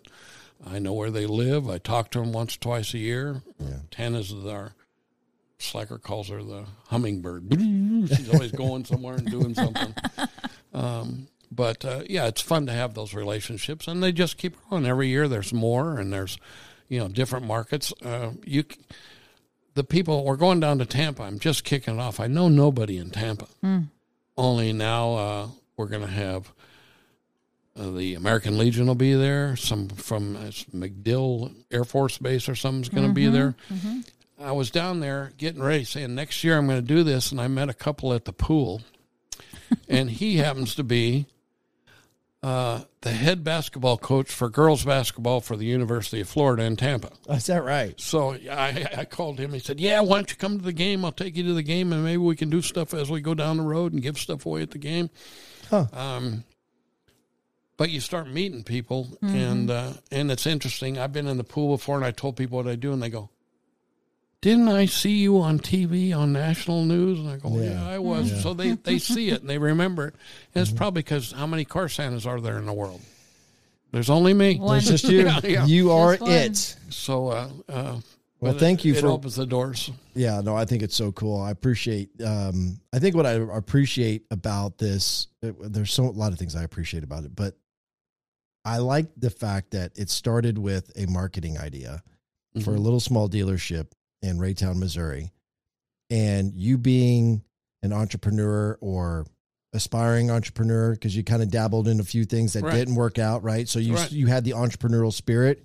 You kept going, though. You kept going. The idea of Papa Murphy's before Poppy Murphy's came didn't work out, but you kept going. You kept doing something. The only reason I did that was because I had an idea for a 10-minute oil and lube change place, and my dad says there's no way that'll work. So I went over and I said, well, maybe this pizza thing's a good idea. Oh. Long before there was 10-minute oil and lube change. Is that right? Gosh. That's crazy. But you kept going. Right. Yeah. And then through something like this marketing idea, you got so much satisfaction, so much gratification in seeing the impact that you were doing for those who are less fortunate. And it changed. I mean, you probably still have an entrepreneurial spirit, but is it safe to say it changed your life? Sure it did. Absolutely. Changes it every day. The next story, people don't realize it because they'll ask on TV, you'll see them say, well, how many cars have you given away? I don't know, 200 to 300 a year for 27 years. How many do you think? It's been thousands. Yeah. You go see a national news story. Oh, they got together and helped the guy at the grocery store and bought him a used car. I've done thousands of that. Story after story after story. Yeah. And I've kept in contact because of the social media. A lot of them, they friend me, and so I see what happens to them. If they had a success story, I've had people that didn't make it. I've had people that, again, had emotional problems. We tried to help them. We gave them the tools, and a suicide happened, or, I know the names, and when I see the names on the news, even if my memory's not good, I go back and look up, and when I reread the application, I go, oh, yeah. I remember when we gave her that car, and it's a sad story. Sure. And haven't you had it happen multiple times, too, over the years where somebody gets a car and, maybe it's already somebody who's up there in age, and they end up passing away, but they leave the car back and they donate it back a lot of to them Cars are for Heroes.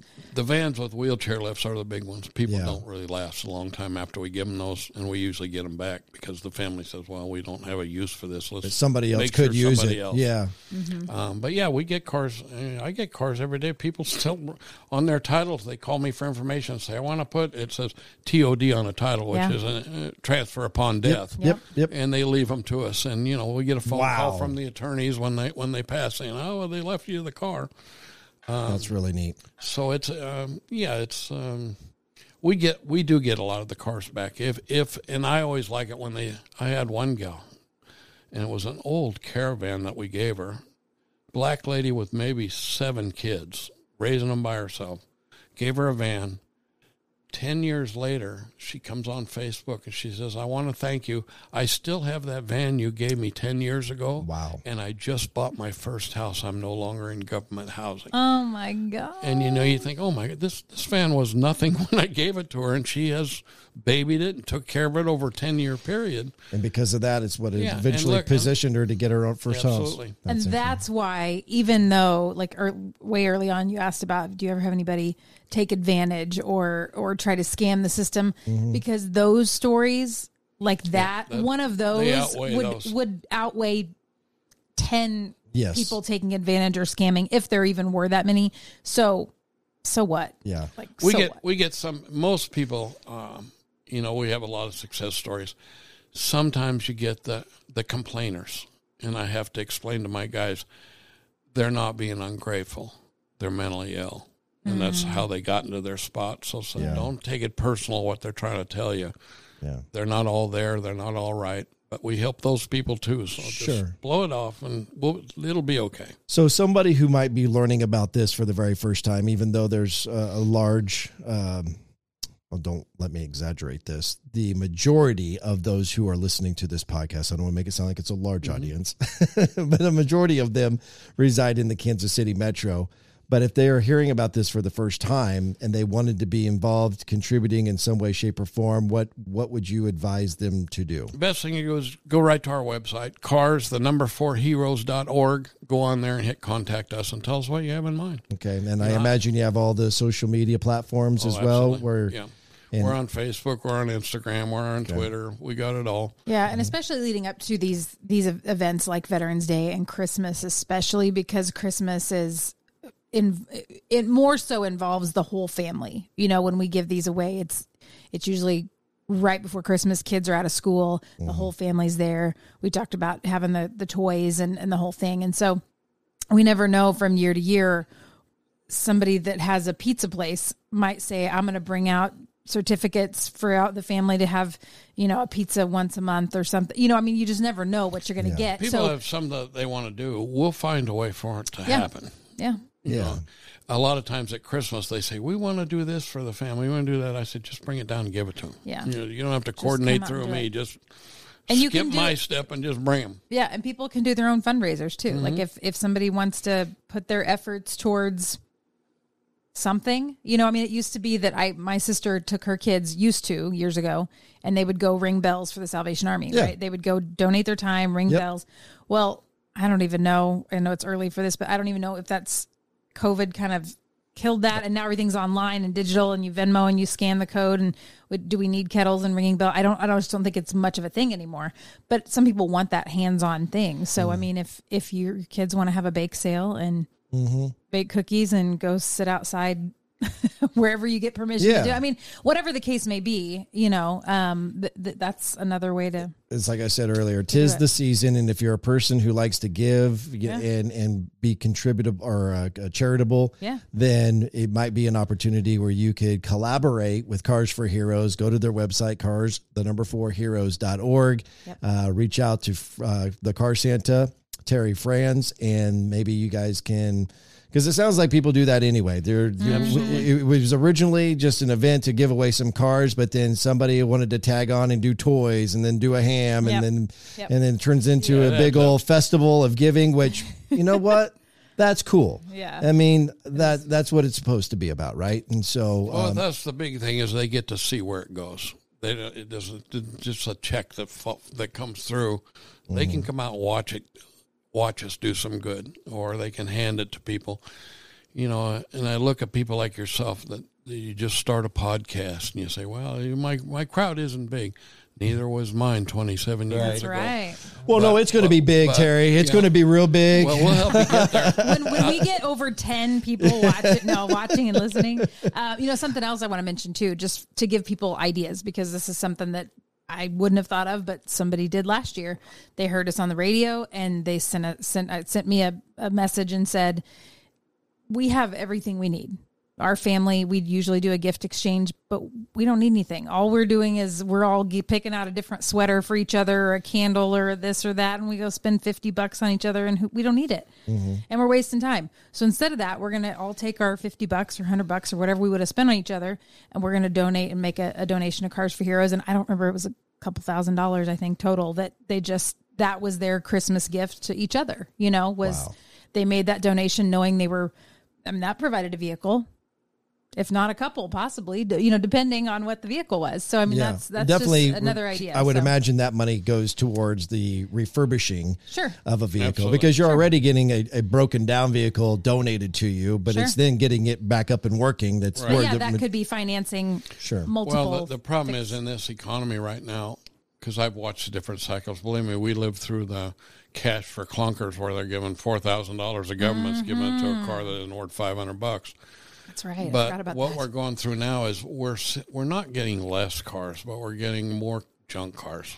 Gotcha. And what that means is instead of spending $300 and $400 to fix it up, I might have to spend $1,000 because I still need the cars. Right. Yeah. And so a lot of that money is going to fixing up cars that was worth $1,500 last year is now worth $2,800 because of the car market. So Yep. people sell them instead of giving them to us. Yeah. And, you can't blame people. Everybody's economic situation Sure. is different. Yeah. But it costs us more. We need more money now to fix up the cars so we can keep giving them. Yeah. And but like I say, we survived Cash for Clunkers, and I was still here. Yeah. So we'll still be here when we figure out the economy thing.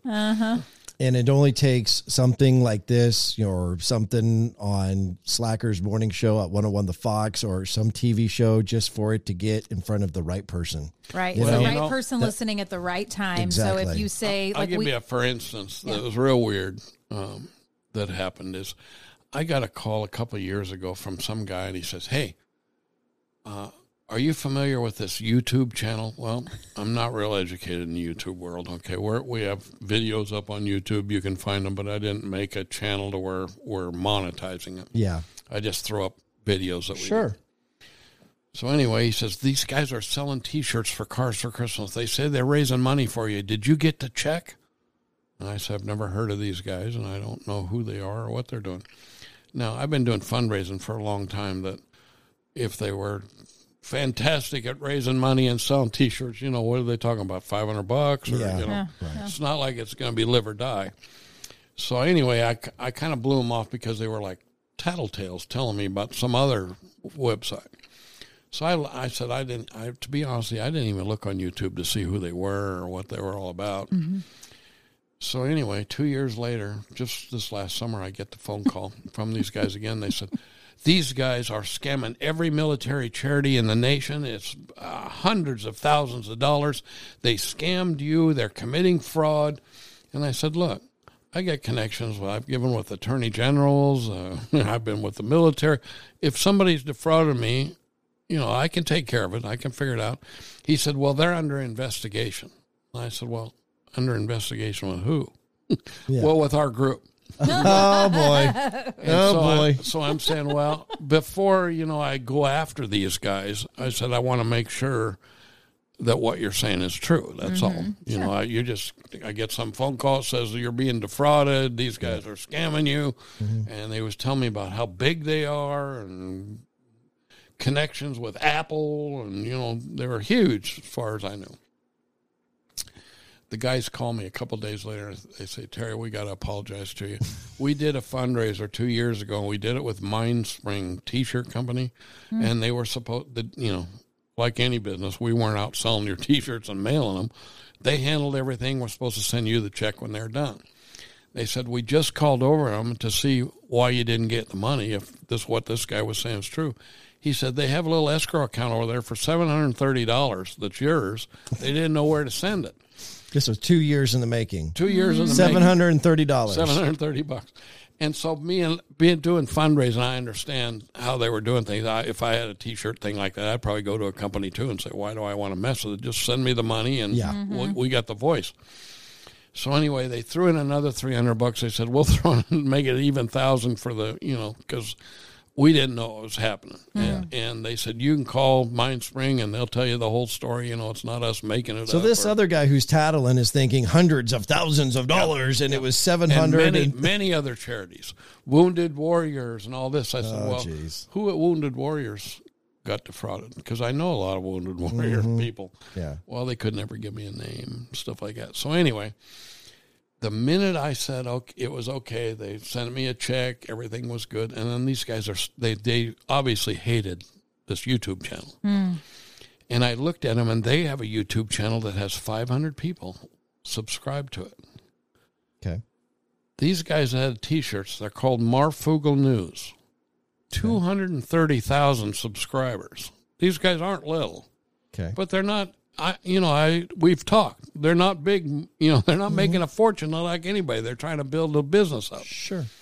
But anyway, so they said, well, would you mind coming on our show? And just call me. I was at Lake of the Ozarks. I said, we'll call you Monday night.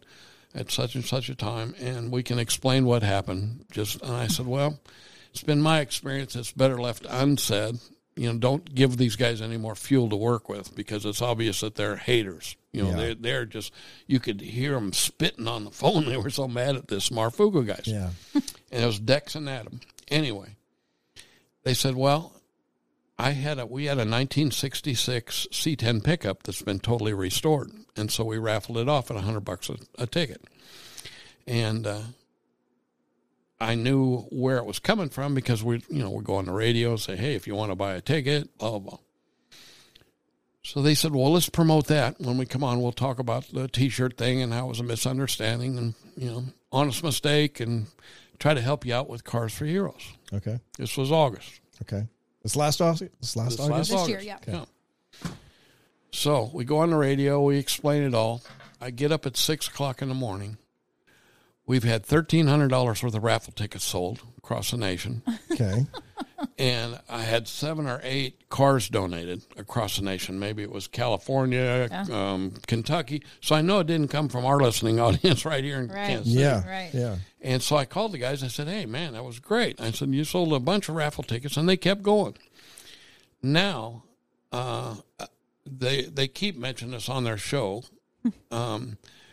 But we probably get 3 cars a week donated across the nation because of their listening audience. Isn't that amazing? That's incredible. Yeah. And it's the same kind of thing. They were a little guy, and they said, hey, if you want a YouTube channel, we'll show you. You've got all the videos there. We'll show you how to put it together and get it moving like we do and get subscribers and all that. Yeah. And I said, we're going to have to wait till there's somebody smarter, because I got enough jobs. Yeah. I don't have the people to do it. But I said, I appreciate the help. But it shows you sometimes it might be your podcast that takes off, or it might be the Marfugo News that, you're reaching 230,000 subscribers. Yeah. Now, they aren't all listening, but they see it during the week, and they do multiple shows. Yeah. So I told them, well, we'll give a car away on your show between now and Christmas. Okay. And kind of kick it off. But it opens the doors up again for us on a national basis, where we get more and more. And on our application says, how do you hear about us? Well, when they put in Marfugo News, then I know, okay, that's where it came from. And was it not the winner of the truck? Yeah, was actually, she's in Georgia. Yeah. So they do this like computerized, put everybody in the thing, spin the wheel on the computer, randomizer. Random thing. We to did draw. that, and her name came up, and her name was Fall Geeky. Out of all names, you think Fall. people were thinking, I'm not laughing at your name, Fall. Sorry. This? Yeah, what kind of scam is this? And I said, Brian said, if we're going to scam somebody, we wouldn't have Fall Geeky. Right. It sounds like a made-up name. Find her. Right, exactly. Anyway, she was from Canton, Georgia, and she was listening to Marfugo News is why they bought a raffle ticket. And she ended up randomly winning. So Isn't that amazing? The car went out to Georgia last week, and she was excited to get it.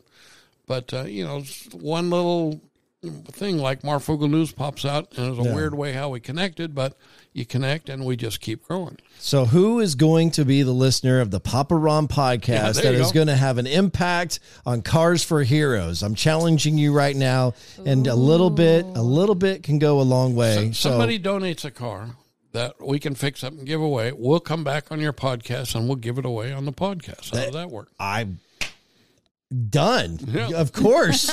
I love that.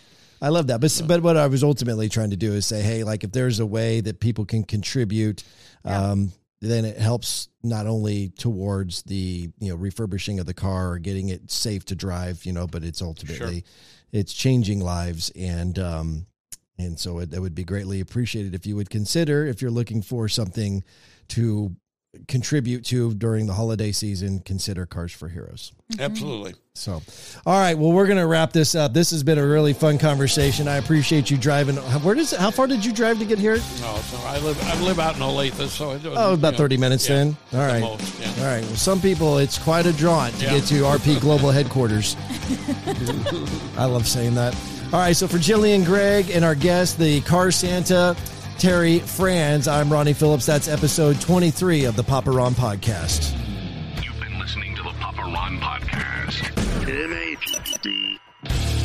If you enjoyed this show, hit subscribe now and tell your friends on Facebook, Instagram, Snapchat, TikTok, and other social platforms. To participate on the show, leave a message with your comments or questions by calling or texting 816-558-6389. That's 816-558-6389. Until next time, thanks for listening to the Papa Ron Podcast. Papa Ron Podcast.